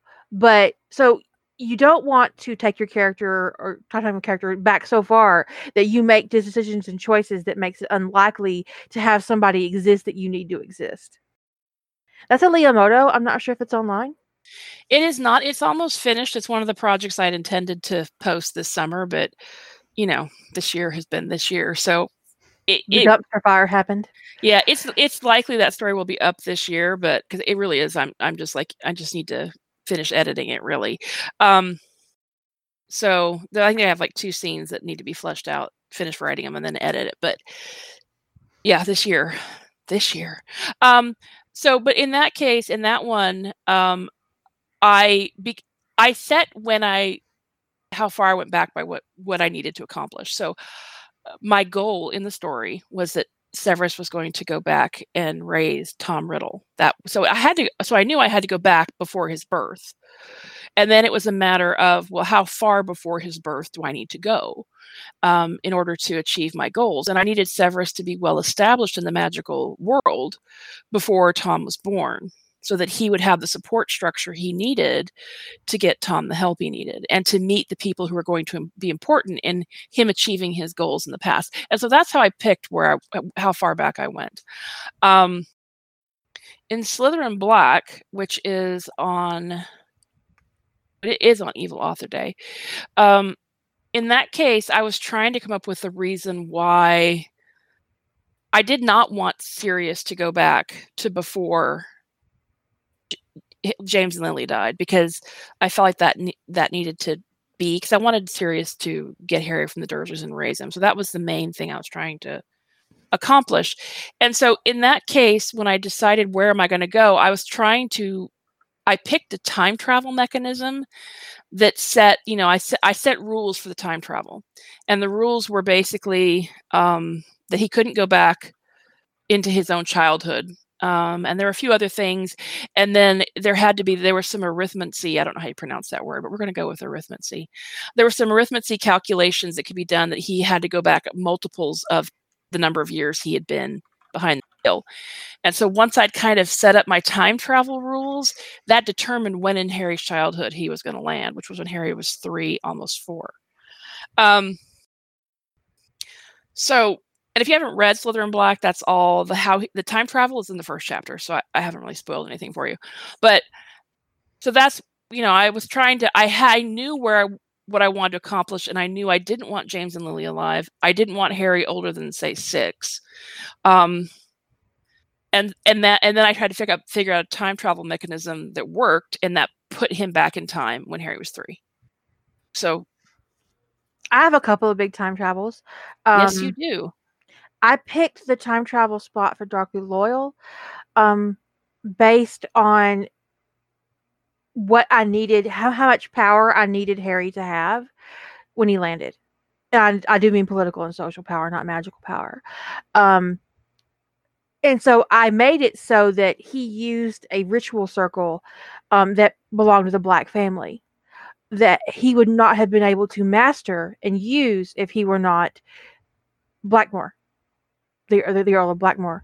So, which meant that he could not travel back a single moment before he could legally, magically claim to be the Earl of Blackmore. So he had to come back after Sirius Black was dead, which was a hard decision because I really do enjoy saving Sirius Black most of the time, but he would have been in the way of their murder spree. That's and sometimes you have to make those sacrifices to make your personal, the things your id really likes sometimes don't fit in every story, and sometimes that can be a bitter pill to swallow. But it's it can be harsh. In Unleash Your Demons, I had a couple of goals. Tony did not need to experience what happened in the Middle East to be Iron Man. He was going to be traveling back in time as Iron Man. He didn't need that. What he needed was a leg up over Obadiah Stane. And I felt like if it were me, there is no fucking way I would have picked a moment in time to go back where I had a chest full of shrapnel. No. So Tony's not going to make that decision. So he's going to land himself in a place where he has room to maneuver and hopefully stop a lot of what Obadiah Stane has done. But he can't go back too far, because the further he went back, the harder it would be to control in any single way the ripples of his actions. And he quickly learned that those ripples were beyond his control anyway. And there were some things that he could not prevent. And he also chose to go back in time to before Bruce Banner became the Hulk, because he wanted to save his science bro, and he tried.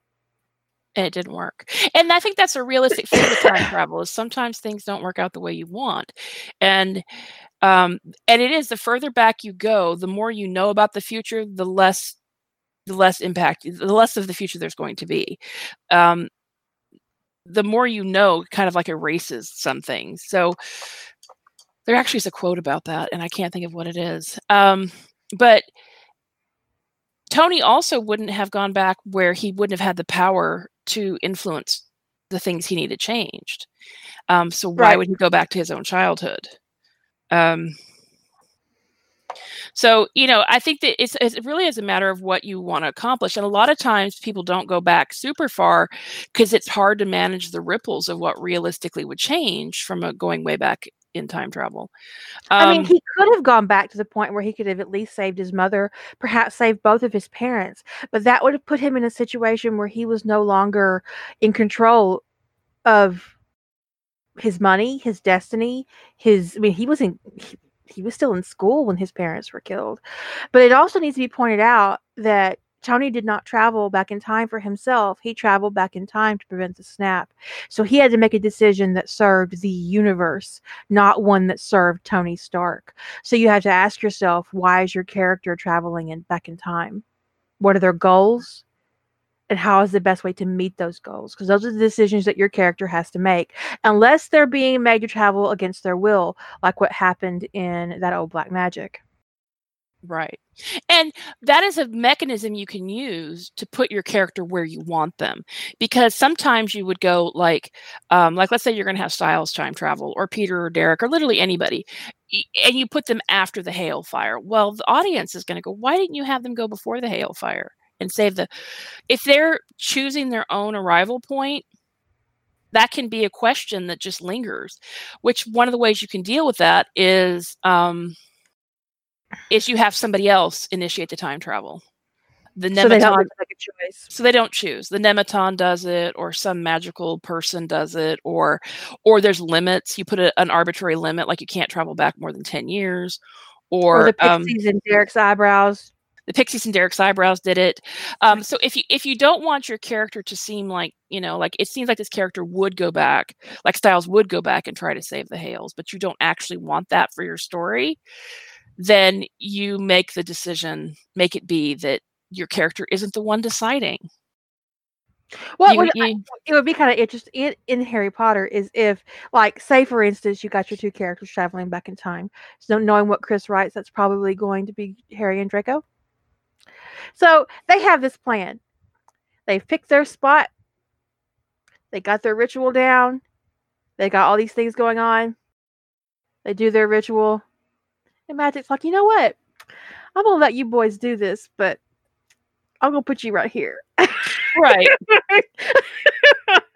And they wake up wherever the fuck you want them to wake up, right? And it's just like, well, we were going to go back to our 5th year because we had plans, and Umbridge was going to be spider food, and now we're 3rd years.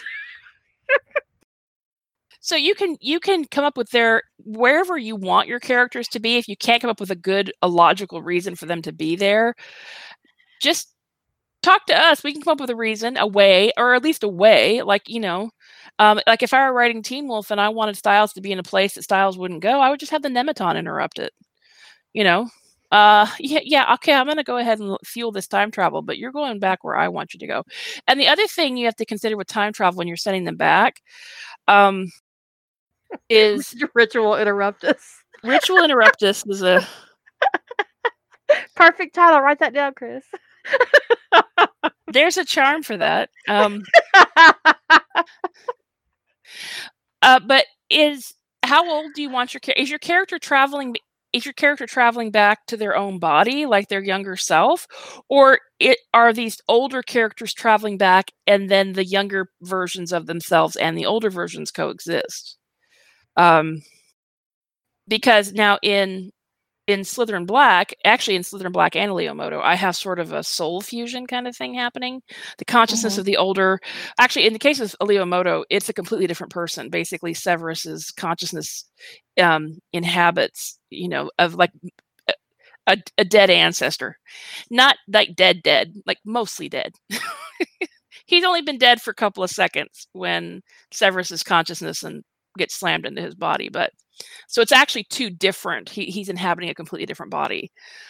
He's not inhabiting his younger self. That's how he's slightly alive, mostly dead, has been slightly alive. He needed a miracle pill. He got one. Boy, did he. So what you have to that is actually a big decision factor, right? Because you can go way further back and fuck stuff up if you're not having them go into their own body, if their actual physical form is being transported through time.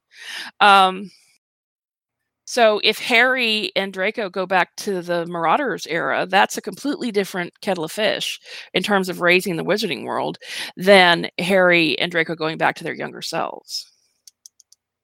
There's actually a really interesting fic where Harry ends up in an alternate universe back in time. His world went to shit, and he flipped around to a couple of different dimensions, and he ends up in one where one of the things that Ron helped him do before Ron died in his original universe was to figure out how Harry could pretend to be a high elf. So because it would give him protection in the magical world. So when he landed in this alternate universe and back in time, it was in the 70s, his parents were still in Hogwarts. It's called A Long Journey, maybe? The author has Grey in the title, but it's not Grey Wolf, I believe. Willow? Willow's typing. Is it Journey's End, maybe? Journey to a New Start by Wolf Walker. Okay. So Harry takes the potion, and he's trying to just live his life, but Dumbledore is obsessed with him the moment he sees him, because he doesn't understand why this young boy isn't in school. He's obviously magical, and he doesn't recognize yet that Harry is not human anymore. And he's actually quite a lot older. And eventually the High Elves kind of take notice of Harry, and they come visit and help him complete the transition into a High Elf. And it's a really fascinating journey for Harry as a character. It's a genfic. So he starts to shift and change how magic is thought of in this new world, and through his relationships with the High Elves and with the House Elves that he rescues, he heals. And it's interesting. It's an interesting take on time travel. I don't normally read dimensional time travel. There's another one by Bob Min where Harry ends up at in a universe. Well, what I write and what I read are two entirely different things, Lady Holder. I thought you knew that by now.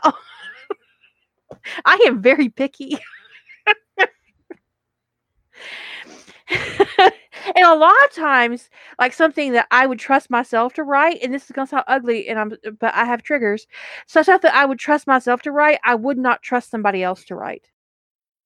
Like if I read the warnings for Ties That Bind on somebody else's fic, I wouldn't read it. Except for Jilly. I'd read Jilly's. I read Lady Holders, but Lady Holder doesn't write BDSM. You know what I'm saying? There are concepts that I would be comfortable exploring and reading from authors that I know that I would not want to read from strangers, because it's my job as a reader and as a writer to guard my own mental health. Yeah. I want to be warned. I expect to be warned. And if I'm not warned, the author gets on a list that of people that I will never read again ever for any single reason. Yeah, when you discover that an author thinks warnings are for fictional characters, not for people, you go, right? Okay, I can't trust you. Lady Holder wrote a time travel story where Harry and Draco go back, like in their adult bodies. It's not their consciousness traveling, it's them. And they are sent back to the time of King Arthur. And I think what's important when you're making your decision about how far back to send your characters and which method of time travel, and it's called restoration. Thank you. Is it a King Arthur crossover or a Merlin crossover? It's a King Arthur. King Arthur. Movie? King Arthur. The movie? Yeah. Okay. Yeah, the movie. And when it comes to how you make your decision, is you want to be sure whatever your aim is, that you've put your character in the right time period and you've utilized a time travel method that gives them the power and agency to accomplish your story's goals. Which, like, agency is super important. Like Kira mentioned about not being able to say Sirius in the story because Harry needed to be old enough to be the Earl of Blackmore, which means Sirius had to be dead. So that's really important. You don't, if you really want Harry to be able to accomplish a lot of stuff, that's going to be harder if he's 5. If he's a 30-year-old man in a 5-year-old's body. Now I have frustrating as fuck experience. Now I have read some time travel stories where adult Harry does wind up in a young body and he gets himself out of the Dursleys, and that's a very different kind of story than like what Chris said about wanting to raise the Wizarding World. If you want Harry to be able to raise the Wizarding World, he needs to be old enough to accomplish that. Which 16-ish. I think it's a good, and also considering, that I do know you and I do know your preferences. 16 is the age of consent in Britain. And when you have two adult characters who are used to having sex, putting them back into, prepubescent bodies is Creepy. is mean and mean. It is mean. Yeah. Because then you have to have things like, at some point it's going to be painful that we're not that we're too young to have sex. But right now I'm not even interested, because you kind of have to put that out there so that you don't. Anyway, it's a weird thing. It's a weird thing when you get grown ass adults in little teeny tiny bodies. So. But even with an aging potion, I think that it's weird because it's like, okay, so you age your characters up for a few hours so they can fuck and then they go back to their 13-year-old body? Come on. That's gross. Well, it's better than, it's like, because we know the aging potion isn't permanent. Yeah, it's way better than the alternative is that they don't age themselves up. So yeah, it's gross. So, but yeah, considering Chris's, I still have that alpha read, by the way, where she went through my whole story and said, you can put a blowjob here, insert blowjob here, and here, and here. This would be a great spot for a sex scene. I'm pretty sure it's that alpha read from Chris. It's the reason why whenever I'm struggling with word count, that one of the bitches says, well, you could put a blowjob in. I'm like, shut up. It probably is. You get an extra 1,000 words, blowjob. It is. Oh, see, that's says, like discussion activity incoming, blowjob. There you go. Just saying. So yeah, I think time travel. We've talked before. Time travel has become a trope that I I used to intensely dislike, and now I love it. But it all depends upon the fandom that it's done in, and it depends upon how it's done. There's not any like weird elements to me that wind up being creepy, like adults in children's bodies, like children. Like, I mean, you kind of can make it work, but I mean, actually, the funny thing is, I'm doing that. I'm actually writing something where you got adults in children's bodies. It is a cracky concept, though. I will say that, but it actually affects them, and they talk about their team, right? It is. But they actually talk about how. Dad, we think you're going to be president. Boys, just be quiet. We're going to talk about your planks now. So in that, they actually talk about that they have a struggle with how mature their brains aren't developed enough really to process things the way their adult memories tell them they should. And so sometimes they really, even though they're adults in kids' bodies, that they act more like children, even though sometimes they kind of have like this dissonance about it because they've got kid physiology and adult memories. And I also have the ancients kind of helping a little bit with kind of muting their adult memories a bit so that they can stay on task, but also still be children. So, Dad, we don't think you should date this woman. I don't think she's going to look good on your background check. I have one episode almost finished, and I'm doing 2 episodes of Little League Seer Team for Trope Bingo. Only 2 of them really fit, but I'm doing Secret Sibling and Time Travel for 2 of the episodes. So, yay! But in general, like those of you who aren't aware of what it is, if you weren't in the podcast that originally came from, Julie has this idea that John, Rodney, Matt, David, Tony, and Jack all travel back in time, and they end up in little bodies like they're 5 years old. Well, they're not all the same age, but they're all under 10. Tony and Matt are twins, and they're 8, and David is 10, and John is 11. So yeah, Patrick Shepard put 2 children to bed, and then the next day woke up to a Little League Seer team. Yeah. Well, he gets a call saying one of the son that it was been missing for 8 years had been found, and all of a sudden, all of his kids are acting weird. They're demanding, training and survival evasion, resistance and escape, which is the Seer thing. Anyway, they get in touch. They have their weird pen pal from Canada. They want to come live with them. And no one can convince them that they can't steal a kid from Canada. No.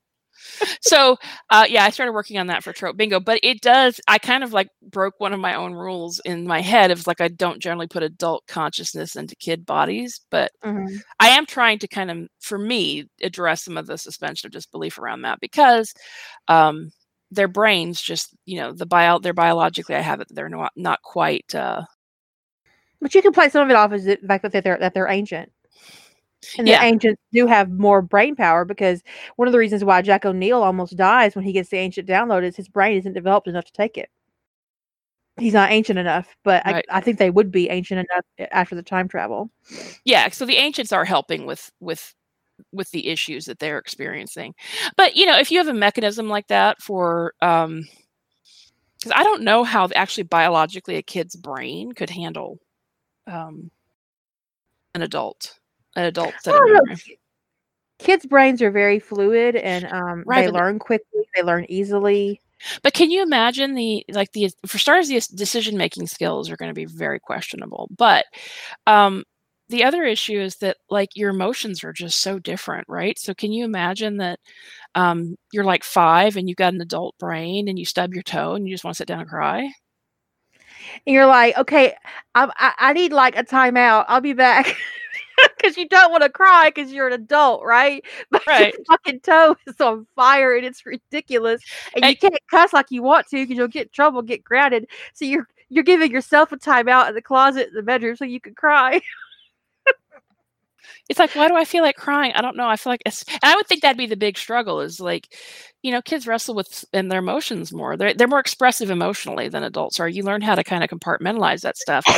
And what if, just all of a sudden, like these 4 adults just suddenly feel like they want to, like every little thing sets them off. And they're like, it challenges probably their notions of themselves a little bit. So yeah, you need a nap, right? What happens when they get tired? And I need to put. I need to put that line. It's like Matt and Alex are both getting a little fussy, as it were, and John looks at them and goes, "I think you two need a nap." And they're like, "Damn it, we do need a nap." And then at first they resist. That, like, wait. So I got picture Patrick Shepard in therapy. So my kids have adopted a child from Canada. Yeah, they did. And they give themselves timeouts, and they've also established their own nap time ritual that I stopped having to fight them about naps. They just do it. And actually they could be like the first time John says it is they kind of go, "Are you trying to send me to bed?" And then Alex goes, "You know what? That's not a bad idea. When I was an adult, I really liked naps. I think I'm going to go ahead and go with this." We got hosed on the nap front. Totally. We're in prime napping years. We need to take advantage of this. We all got hosed on the nap front. This is just a truism, is you don't want them when you're forced to have them, but then you become an adult and you're not supposed to have naps anymore, at least not in this country. I really envy the countries that have afternoon naps. I think we need a siesta. Let's fuck it. We totally do. Do they nap during siestas, or is that more like snack time? Because I am actually on board with either. I'm on board with a snack and a nap. I'm all for, like, a graham cracker and a nap. Can we have a nap time and a tea time? It's amazing that we stole everybody's languages, but we didn't steal their awesome stuff like siestas and tea time. Right? I'm all for those things.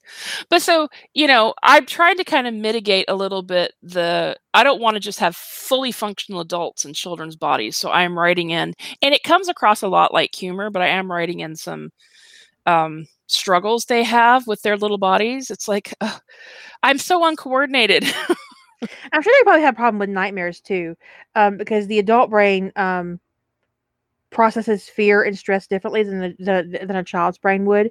So they're going to have a lot of psychological leakage, basically.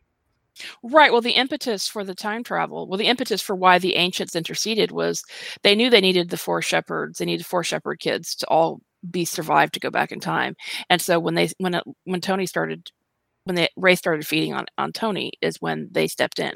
So Tony's last memory of his life is being fed on by Rafe. Which, wow, not great. Which is an experience John has had too.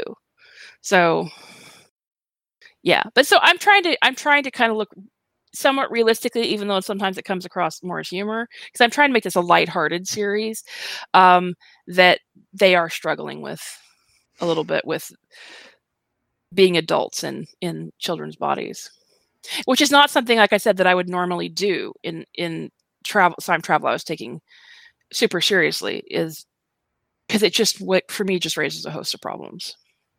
And also, there's a level of frustrating you have to deal with, like how much do I show of their new childhood before I can dig into the meat of what I'm going to accomplish.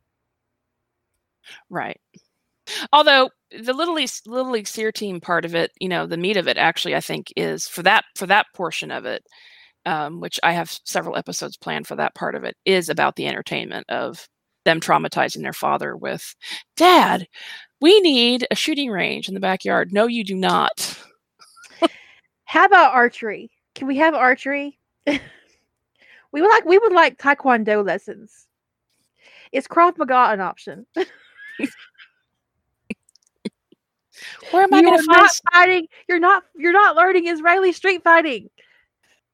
This is Virginia in the 80s. Where do you think I'm going to get you a Krav Maga teacher? Is that how you say that? Because that's how I think it's said, but I'm not sure. Yes, that is how it's said. Krav Maga. I love that when I actually get something right. Yeah, but Patrick Shepard's in the Navy at this point, or maybe I don't know what you're writing for him there. He just can't contact Mossad and say, "Hey, can you send somebody over to teach my kids?" Because they want to learn Krav Maga. He's going to hire a retired Marine to try to keep them occupied. He's going to go, the Marine goes to his office and goes, I'm going to need some help. They're running me ragged. And when did they all learn to shoot that well? I told them they couldn't have a firing range. Oh, okay. Sorry. So anyway, I hope that answered the question about the time travel. Just don't let your time travel handicap your story, is, I think, the key thing. And I've seen people put themselves in a disadvantage in the time travel choices that they've made. So and sometimes they want to put that disadvantage on their character and inadvertently put it on themselves. Because you don't want your character to be able to accomplish everything in 5 minutes, because you're gonna have you're gonna have a 2,000-word story. But unless you just want a 2,000-word story.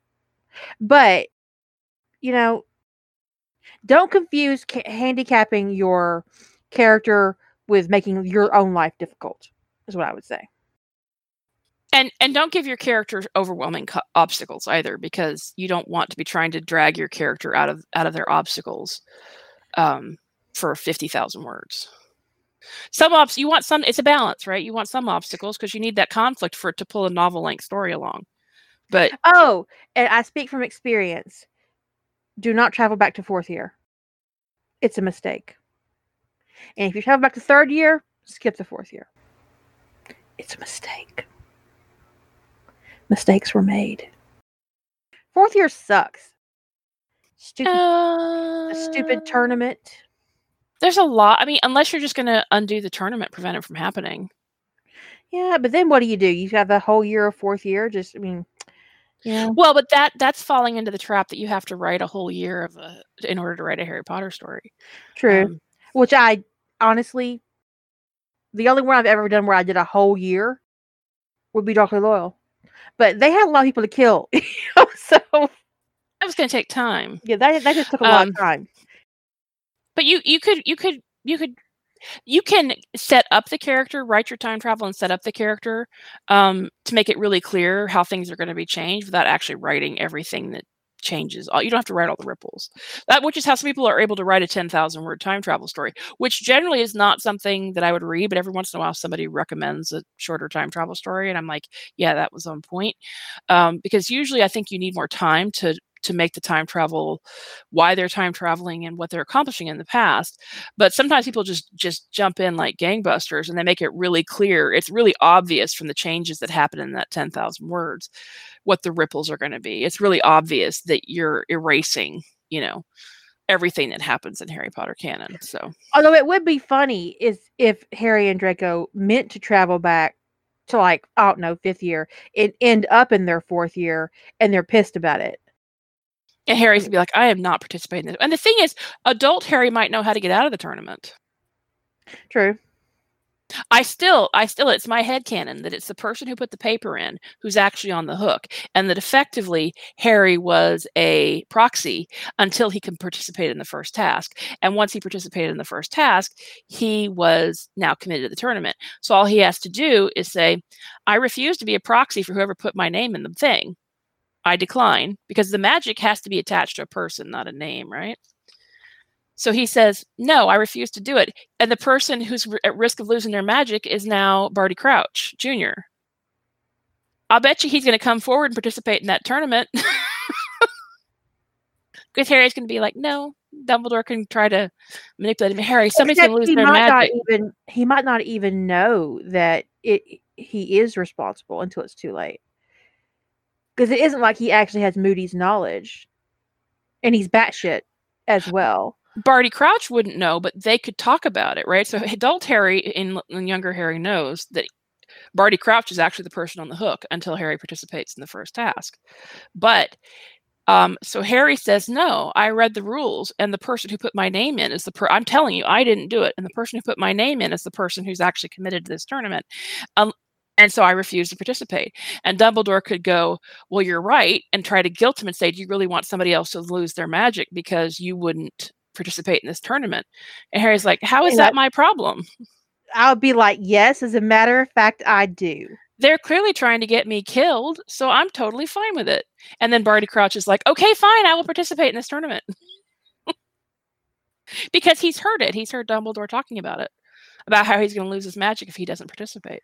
And that's crack, y'all. Well, it is crack. But he could. I think there are ways you could take that seriously, but I would write it as cracky. But he could be trying to do things to make Harry participate, like give him, put him under compulsion or whatever. And Harry's just, he's an adult wizard. He's not having any of that. So none of it succeeds. First day of the tournament comes around, and what everybody thinks is Moody shows up to fight a dragon because he can't risk losing his magic. And then afterwards, he has to explain why he entered Harry into that freaking tournament. Which realistically would expose the Polyjuice situation. Yeah. But honestly, at that point, I think that another realistic ripple would be that Barty Crouch Jr. would try to kill the shit out of Harry Potter. I think he would.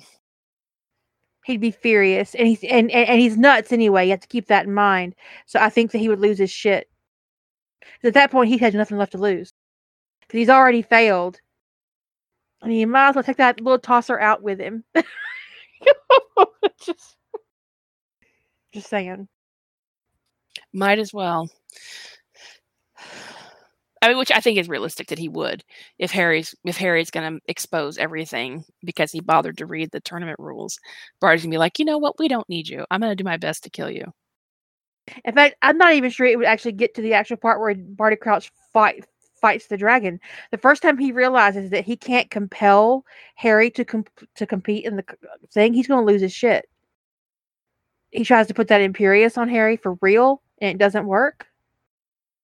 Then there's poor little Harry Potter having to duel a dark wizard again in Hogwarts. Right?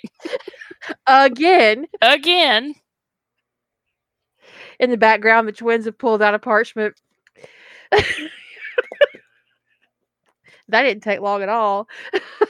Who had day 28? Flitwick wins the poll.